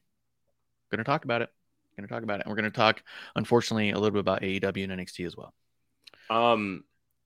Speaking of Ortiz, are they done with AEW? And can they come to him and Santana? Or are they on the fucking we don't get along shit? Or are they going to come to WWE and face the Usos? They don't get along. It has nothing to do with them with AEW. They don't get along anymore. Santana and Ortiz is split up. Conan's talked about it on his own podcast. Oh, really? He thinks it's a real shame that they had a big falling out. So it is what it is, man. What are you gonna do? So that sucks. They probably should have went to WWE instead of AEW. I wonder if that would have done it or not. It's because you think about that stuff and the timing of it all, and when I heard that too, I was kind of like, huh. I wonder if that would have happened anyways. Because that stuff's true too sometimes. But no, I did wonder absolutely. That. It's just my personal opinion. Again, this is my AEW WWE beef. The infrastructure itself lends for a positive work environment, potentially. Without having I used to say this at different jobs where I was a manager. People love being told what to do. Mm-hmm. We as a species need someone to let us know what to do, because if not, we'll get lost. Yes, okay, you want all the creative freedom in the world. You don't want to be tied down to a job. Okay, guess what? What are you going to do now? And then after fucking 5 hours of playing video games and not taking a shower, you're going to smell like shit. And you're going to go, well, I guess I need something to do now. And then you'll get on a schedule, and then you'll get lost because no one else is telling you what to do. We crave structure. And the fact that AEW doesn't have the WWE structure but wants to present the big scale, so many things get lost in the weeds. So I agree with you. There is a chance, because people are people and people are messed up. Anything could have happened between the two of them. But had they had a structured creative direction where maybe they would have been presented on a way where they had this mutual appreciation for each other's efforts and taking care of each other and going towards the next level of whatever creative freedom they could have had within the system, you never know. Yeah, I wonder. Well, we'll be back in just a short intermission with Miss Amanda Jane here for the Thursday Night Chaser. This has been a Thursday afternoon happy hour. It's not really afternoon either, but It's gonna be more night then than now. So you know what? The noon was before we started. Therefore, right now, it's afternoon happened. Therefore, afternoon. Yeah. If you want to come back here to the dive bar of the IWC for more semantics, we will always be here. I want my birthday shout out, Amanda. That was last week. Yeah, she didn't get 111. I want my birthday shout out. That's Bishop from at TW Takes Podcast. I'm at Ref Marsh. We are at WOTR the show. And this has been an episode. We're not getting to 2. I gotta write that shit down. This is episode 1 global. I'm gonna put it on a global. We'll be back. Pit it on the map. Pit this one on the map. I'm gonna pit it on the map. I've always wanted to be a wrestling. This is Wrestler on the Rocks. No, it's at TW Takes Podcast. Follow me. I am blocked by Dave Meltzer, so fuck off. Hell yeah, dude. Yeah. We should go. Do you want to wipe our cheeks at the same time again? We just did the same fucking thing at the same time. We should see if Conrad's still selling the fuck Dave Meltzer shirts. We'll get a couple. So you would not. I don't know. Guys, we'll be back in just a couple hours right here in the dive bar of the IWC for brand new episode 1. As last call. Cheers. Hey, producer lady here. Thanks for tuning in. Continue to support us or buy us a drink by following and putting the I in subscribe on Twitch. Or subscribe and review our podcast on Apple Podcasts or wherever you listen to us. Cheers.